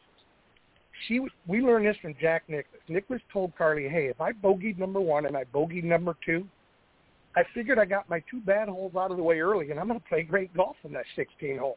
And I think that's how my daughter and I looked at golf. You know, we're both very positive people, and I think we always thought the next shot was going to be a great shot, Larry, and that's something you could start. Ben's probably listening right now. That's something I want you to drive into his head. Great players make mistakes. There's not a player on the planet that doesn't make mistakes. It happens. You've got to embrace it. You almost have to embrace the inconsistency of golf because it's a lot like life, Larry. You know, things are going great, bang, something comes up. You know, your relationships. You know, you're in love with a woman, something comes up. I mean, golf is just like that, and you've got to learn how to handle it and keep moving forward in a positive way. And I'll work on that more with Ben. And thanks for calling in, Larry. I miss you guys, and I'll see you soon. We'll see you at tie time in Little Venice soon, okay? You got it. Look forward to having you up from Florida. All right. Bye-bye. All right. Thanks, Larry. Boy, I just want to add, it is a great question. And I just want to add, to this as well, because I think it is a great question. This is one that a lot of golfers get stuck. I always equate this, and, Cindy Miller and I, who, of course, do our other program together, the Women of Golf on Tuesdays, and, I always equate it to, going to the airport. We drag our baggage to the airport, but at some point you got to check it in and you got to move on. And I see some people coming to the golf course. They're bringing every bad hole they've ever played for the last, year or two. They're bringing it in, and I look at it. I look at it this way. There's 2 things, really 3 things that you have to consider. Number 1, you can't change the past. So whatever has happened, you can't change it. It's done. The future hasn't happened yet, so all you have is now. That's the first thing you have to keep saying to yourself is, I can't change what's happened. I don't know what's going to happen in the future. All I have is right now. So you focus on the shot that you have right now. And the other thing is, I think that as a player, you have to be willing to do is, even if you have a bad shot, and you just gave a great example about leaving with a positive image. So keeping that 3-wood out and swinging, making a good couple of practice swings before putting it in the bag. For sure.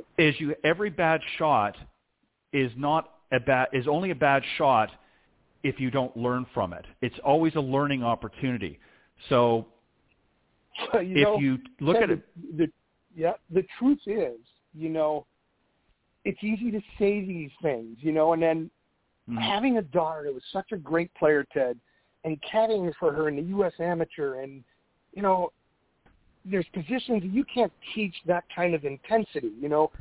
I mean, she comes in she beats girls like Brooke Henderson. She comes in 16th in stroke play in the U.S. Amateur. It's easy to talk about those things, but the way I found that you can actually do them, that 5-step rule that I stole from Anthony Robbins, man, I use that with my daughter a lot, and I've used it a lot. And then if she did make a bad swing, I mean, she's not a machine. She was an 18-year-old girl, and I would just say to her, let's make that rehearsal swing. By the time you put that club back in the bag, there's no negative thoughts with it, and we're on the next tee box ready to play golf. And Carly was amazing at that. Not everybody has that, and some people look at life negatively, and you have to help them with that. My daughter was like me. We always just thought the next one was going in the hole. Not everybody's like that. And so with somebody like Ben, for example, or Annabelle, or these young, talented kids, these are all tournament players. I always compare it, if you were in the boxing ring with Mike Tyson, mad and dropped your hand because you did something wrong, you get knocked out cold. You can't get that way in the middle of the battle. After the battle, you could talk all you want about the bad swing on number 4. That's when to do it. When you're in the middle of a golf round, that's not the time to be beating yourself up and be angry. That's not the time to do it. And I used to compare it to, I just say to Carly, if we're in a boxing match, I'm not going to drop my hands because I'm mad and get knocked out. I'm just going to keep fighting. When the round's over, that's when we'll discuss that poor decision we made on number 6, Yeah, I agree. And that's that's why you see so many of the better players, they'll take whatever game they've got that day out in the golf course. And if there's some things that are bothering them, they'll go back to the range after that round, and that's when they'll work them out. They don't try to work them out while they're in the middle of a tournament because that's just that's suicide. And that's what a lot of amateurs. Yep. I couldn't agree with you more. There's a kid that I teach.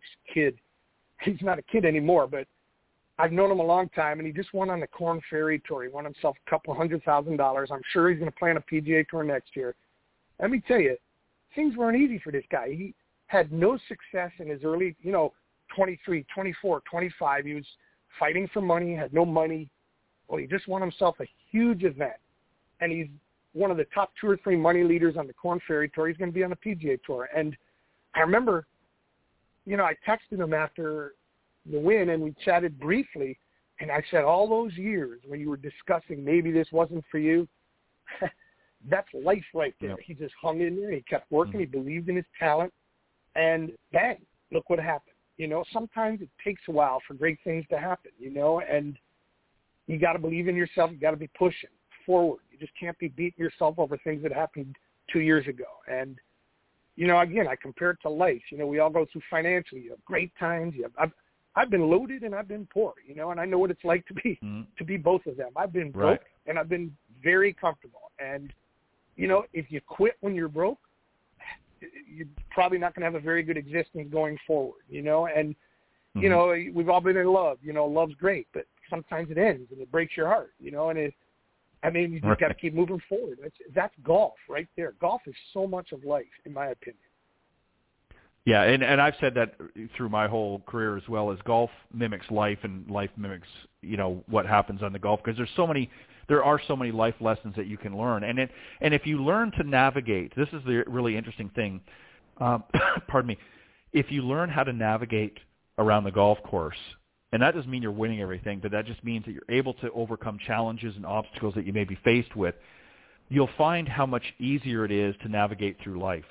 Because if you can handle those challenges, and it works both ways, because I've proven it. I mean, there's who hasn't been faced with a whole bag full of trouble when you walk up in the tee box and you see a lake running down one side, you got fairway bunkers here, you've got this, right? And you have to find a way of saying, okay, what are my options here? What do I need? Now, obviously, you can't spend hours doing it because you're, especially if you're playing in a tournament, but you assess the situation. So there's an assessment process that goes through. And then you make a decision. Okay, this is what I need to do. This is the swing I need to put on it. And then the confidence comes in. So it's like and I talked about this actually last week on Coach's Corner, is there's 2 boxes. There's a think box and there's a play box. When you're in the think box, that's when you're going through your pre-shot routine, you're gathering your information and so on and so forth. There's a line that divides that, and that's where a decision is made. That's where the confidence comes in. You're confident that I picked the right, okay, it's a 7-iron, that's what I'm going to do. Now you're stepping into the play box, and that's the box that now you're going to play that shot. Doesn't matter whether it comes off or not, that's to deal with later. But you have to put yourself in that mindset. And that's what golf teaches you, and that's what life teaches you, and you're exactly right. The two are really very parallel to one another. I think, referring to Mia's question, I think something my daughter Carly got out of golf. I mean, you look at her life. She was winning a world championship at 11, a high school state championship at 17, full ride to LSU. She's a very confident human being because of golf. And I look at her career. She's very successful in what she does now. And she picked an amazing man to marry. I think a lot of that comes from confidence, And I see people that don't have that. And, life can be quite challenging when you don't have that. And I think golf definitely matches up to life. It really is. The way you play golf usually is the way you live your life. Yep, I couldn't agree more. And I got to throw in there, Barry. I know you're gonna say it, but I'm gonna throw it in anyways. She had a pretty terrific dad too to help her along the way. So that it wasn't just the golf. Golf was just the vessel that she used. She might debate you on that, Ted, but I don't know. But, I will say this. We're all golf pros, me, you, and 25,000 other golf pros. But until you've lived it, and I lived it with my daughter, and you see, she's playing in USGA events. She's playing in NCAA Division I national championships. That's a whole different level. And having a kid like Brandon that just went on a Corn Ferry tour. It's a whole different level of commitment, whole different level of intensity, and confidence is a huge part of it. And, you know, I feel like what we're talking about is just smack dab golf fitting in with life. But these have been great calls. I love taking calls about golf and instruction, and I love chatting with you about it. Well, and you know, it's nice, too. I was glad, you know, when I've had you on in the past, we've had a lot of adults calling in. It was nice, kind of interesting to have some young guns, if you will, calling in on the show and asking questions. And obviously you could tell that they were a little bit nervous. Ben was a little bit nervous to call in, but that's, hey, he's 11 years old, so my knees were probably knocking at that age too. But you know, the real key is that they recognize that, and especially at such a young age, that they need help with something. And you know, and that again, it comes with a maturity because a lot of kids, young kids, they kind of think they know everything and they're just going to go out and do it. You're so right. Let me tell you about the Ben situation. I leave Ben every 6 months. I leave to come up to New York State, so he works with me all winter. Last year when I got back, he was a mess. He was shooting over 100. This is a kid that's a good player. So, you know, he attacked his game. Hey, he just shot 74, won a big tournament. You know, he plays in the same events as Charlie Woods. He's a year and a half younger than Charlie, but then you're going to compete with that kid, I can tell you that. But I think, how do I say this without – I think there's a lot of poor golf instruction out there, and I think Ben fell into it a little bit, and he got lost, and he was ready – his dad said he's not sure he wants to play anymore, and I said that's a crime because I've been teaching him since he's 4. Well, quickly, I attacked that kid's game. He just took off, and he had the best winter of his life. You know, he shot a bunch of scores in the 70s, won a golf tournament, and I feel like who you listen to is, just like in life, who you listen to is probably more valuable than anything. Who do you get your advice from? And I think Ben's a smart kid, and I want him to have success, you know? Well, and we've talked, this is something that you raise a really good point. You mentioned something early on about keeping it simple, and that could be, that is the truth because unfortunately, and I've said this many times on the show here when it comes to golf instruction, there's a lot of well-intended instructors out there, teachers, coaches, whatever you want to label themselves. But the truth of the matter is they get caught up in all of the technology. They get caught up in all the vernacular. And I've seen this on social media where they get in there and they're trying to impress one another with what they know. And it's good to have knowledge. I'm not knocking it. But I think at the same time, your student is there to learn. They're not there to learn all of the technology. They're there to learn from your experience as an instructor. And if you're burdening them or you're overbearing with your instruction by giving them things that are overly complicated, they're not going to learn and they're not going to be receptive. I remember you telling the story one time on the show, and I don't know if you recall this. You were at an event, and I'm not sure if it was one of Carly's events, and there was a pro at the end of the range that had set up his equipment, and he was fairly new, and you walked down there and you talked to him. Do you remember that story? Dallas Athletic Club. My daughter happened to come in second. It was SMU's home tournament. Her freshman year, I fly out to Dallas. It was cold. Luckily, my daughter had a great tournament, came in second place in her third college tournament ever. But the best part was I see this nice kid, 25 years old, with his shingle up for golf lessons, and there's nobody down there. And he came up to me, and he asked me a few questions, and I said, so how's your business? He goes, kind of slow. I said, well, what do you do to get students? And, you know, well, I kind of hang this sign out here, and I just stand there. I say, why don't you go play with people? Go play golf with people. Michael touched on something in the first call. He said I was a good player. And, you know, I think there's a lot of people teaching golf that maybe weren't so good at playing golf, if you know what I mean, and they've never been in tournaments. And I think that's extremely valuable because I teach people like Carly and Ben and Annabelle. I teach them from my playing perspective. There's no way I would be out on the first tee in a golf tournament thinking about making a perfect golf swing because there is no such thing. I'm thinking about how do I shoot 69? You know, like how can I hit the first ball down the middle, hit the first green in regulation, and sink a putt for birdie? You know, and so I told the guy, why don't you go play with some people and give them your business card? You know, just simply go up, introduce yourself, and play golf with a foursome, and hand them your card. If you're a halfway decent player, you'll pick up some business. You know, he just thought because he had a He had all the technology out there, the TrackMan or Force, whatever it was back then, Flight Scope maybe. And meanwhile, I had just come off from watching my daughter take second place, the LSU bus tape. They're flying back to the airport, so I had time. I was with a dear friend of mine, Craig Locke, and I stopped by his academy. And this is an amazing facility, Ted. Dallas Athletic Club. Jack Nicklaus won a PGA championship there. This is an amazing facility. And I just said to him, you're going to eat a lot of hamburger the rest of your life if you just stand there and wait for people to walk up to you. I like eating steak. I don't want to eat hamburger the rest of my life. So I gave him some tips, and hopefully he listened. I will say this. And that's some great advice. And again, I'm not knocking the technology now. I think it's great.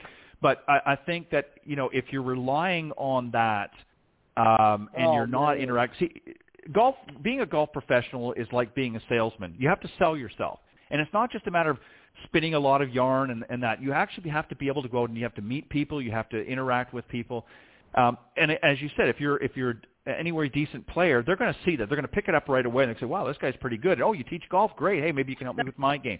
But you have to get out there and interact. And that's the problem, too, unfortunately, with some of the golf courses as well. They just sort of have that old school mentality, well, I just open my doors, and they don't do anything. They're not engaging in their communities. They're not out there recruiting people to come in. And I'm not talking about private clubs. I'm just talking about even just, some of your municipal courses and that as well. Now, you're right. They just you have to be. I feel like I'm a horrible salesperson, but I'll tell you something. I'm a very confident golf teacher. I know I'm good at what I do. I think I would be a horrible salesperson. I don't think I could sell anything. But you can make somebody better at golf. There's no doubt in my mind I could help any golfer. So, also when you teach a lot of great players and they're winning everything, people see that and they come to you, And I just feel like there's a lot of bad golf instruction out there, and it bothers me, but I don't get involved, but I see it, and I just shake my head, and I just shake my head, and I don't get involved in it. I mind my own business, but I feel like what happened to Ben last winter, he was taking lessons somewhere, they switched everything he was doing, and the kid couldn't break 100 all of a sudden, and I think that's criminal. They're taking money from the family, and the kid's going leaps and bounds backwards, Well, right, and a lot of it too, I think, happens when you get into a situation where they start pulling apart. They might have one part of their game, like it could be putting, for instance, and the next thing you know, they're dissecting the rest of the game and they're altering and changing to the point now that it doesn't look anything like it did a year ago. And unfortunately, it's not for the. Now, sometimes you have to start at that ground zero. But if you've got somebody, think about this. Think about the players over history. Look at like a Lee Trevino. Can you imagine if a modern-day golf instructor looked at that and said, we got to do something with this. This guy looks terrible swinging that golf club. But look how many tournaments he won. Look how many majors he won. I'll give you a great story. This is classic. And Ben, if you're still listening, Annabelle, if you're still listening, Emmy, this is you guys right here. So my daughter's like 9, and she's already a great player, winning tournaments. Well, I'm busy all day teaching golf, and there was this golf camp up here in my hometown. And she was just licking her chops to play golf every day. So I sent her to this golf camp, and I said, listen, they're all going to know who you are, but if they don't, just tell them your dad's a pro, and you're really not here for instruction. You just want to interact with the other kids and play the 9 holes every day. That takes a lot of confidence at 9, 10 years old for a little girl to look up an adult and say, my dad's a teacher. I'm okay on instruction. But, man, I think that's a great lesson for these young kids because – you can get messed up in golf way easier than you can get helped, in my opinion. Yeah, I agree. Well, and I think, again, not to repeat myself, but I think keeping it simple. And then something else you mentioned earlier about really, the fundamentals of the game and the basics with, the grip, the stance, the posture, ball position, that sort of thing. Those were staples for Jack Nicklaus every year at the beginning of the season. That's what he worked on with Jack Grout. He didn't sit there and try to reinvent the wheel. And actually, there was one time, and I don't remember the gentleman that was involved, but there was one time, Nicklaus obviously famously was a fader of the ball, and that's what worked for him. And somebody early on in his career, because he was looking for a little extra distance, changed him to hitting a draw, and he started playing terrible. So he went back and redid it. And it was only for a brief period in Nicklaus's career, and I was reading the article about that. And we would have never heard of him we would have never heard of the guy if he didn't change back, Right, exactly. And it just goes to show that sometimes you don't mess with work.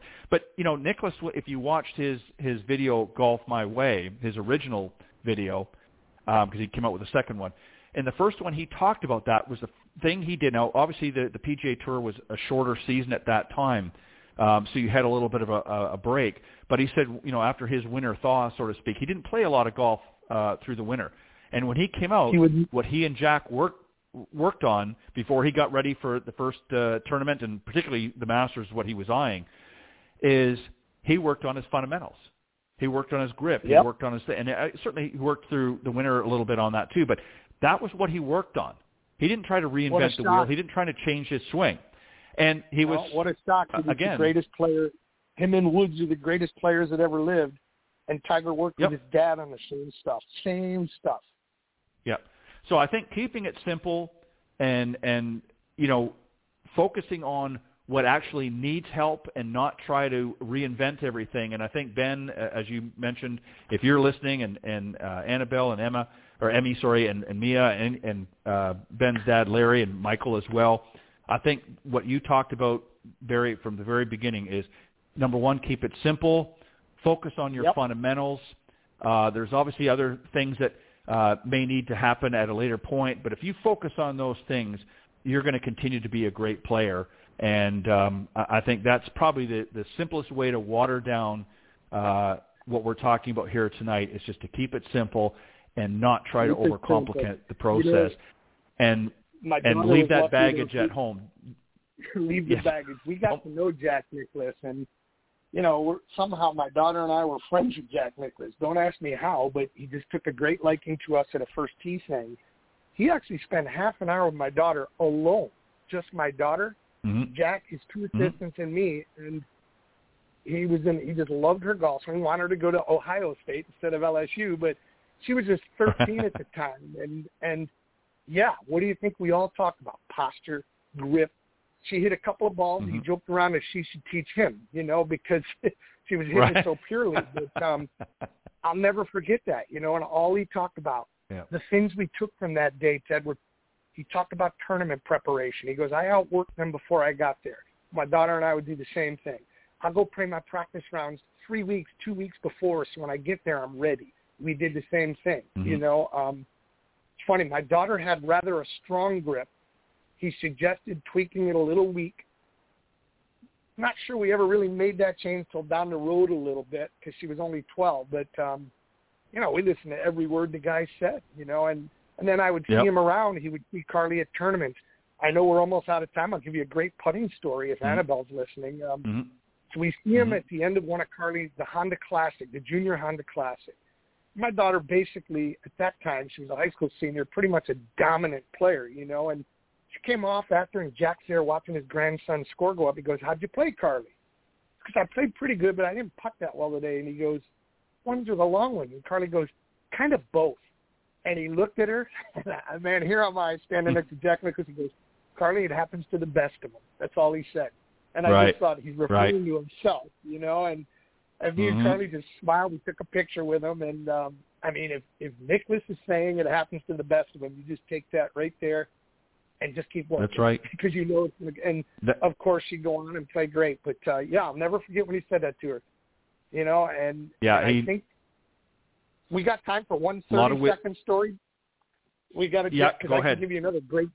This is priceless, Jack Nicklaus. So he was telling us he was speaking somewhere, and at the end he opened up the question and answers. There was a couple hundred people there, and some guy stands up. He goes, Jack, I was at Pebble Beach when you 3-putted the 18th hole to lose the tournament by 1. Jack said, excuse me, sir, I never 3-putted the 18th hole at Pebble Beach to lose by 1. Guy stands up again. Yes, I was there, Jack. I remember. Sir, what do you do for a living? I'm a shoe salesman. Jack goes, well, I'm a professional golfer. You go sell shoes and let me worry about my putting, And I just thought, I love that story. He basically chose not to remember something like that. He goes, why do I want to talk about when I 3-putted the 18th hole at Pebble Beach? He watched that so far out of his mind, and I was like that with my daughter. Let's not talk about anything negative. All good. Yep, I couldn't agree more. What a great way to end the segment. Yep. Barry, I want to thank you, and keep up the great work, not only teaching, but keep the articles coming for Golf Tips Magazine. And I don't know if you've seen the most recent issue or not, have you? I have not seen the most recent issue. You got one of my articles in it. Thank you.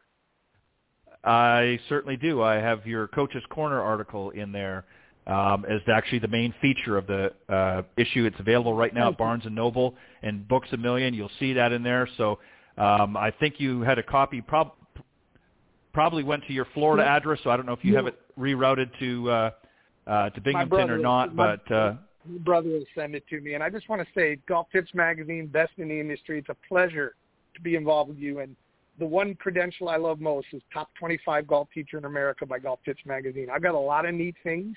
That's my favorite, and I thank you. I appreciate it, Barry.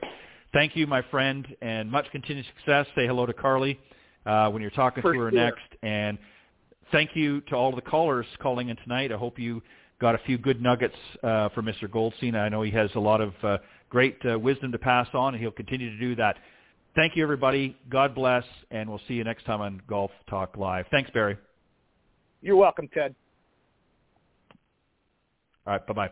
All right, it was my very special guest, Barry Goldstein, professional golfer and instructor, and Golf Tips 25, Top 25 instructor. And he's up in Binghamton, New York right now, so look him up. And in the fall, he'll be heading back down to Coral Springs, Florida. You can check him out there as well. But you can also see some of his great work in Golf Tips Magazine, which is available on newsstands, or you can subscribe. Go to golftipsmag.com and subscribe today. Thank you, everybody. We will see you next week. Again, God bless. Have a great week, and I will see you next time on Golf Talk Live.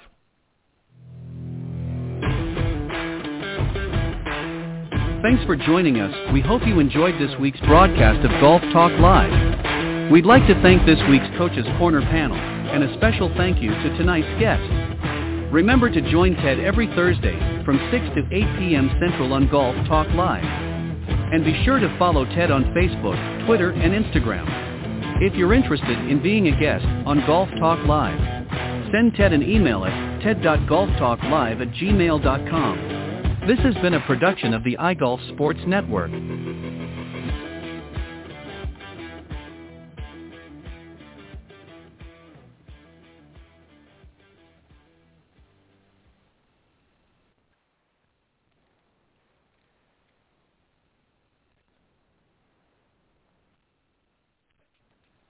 Lucky Land Casino, asking people, what's the weirdest place you've gotten lucky? Lucky? In line at the deli, I guess? Aha, in my dentist's office. More than once, actually. Do I have to say? Yes, you do. In the car before my kids' PTA meeting. Really? Yes. Excuse me, what's the weirdest place you've gotten lucky? I never win and tell. Well, there you have it. You can get lucky anywhere, playing at LuckyLandSlots.com. Play for free right now. Are you feeling lucky? No purchase necessary. Void where prohibited by law. 18+. Terms and conditions apply. See website for details.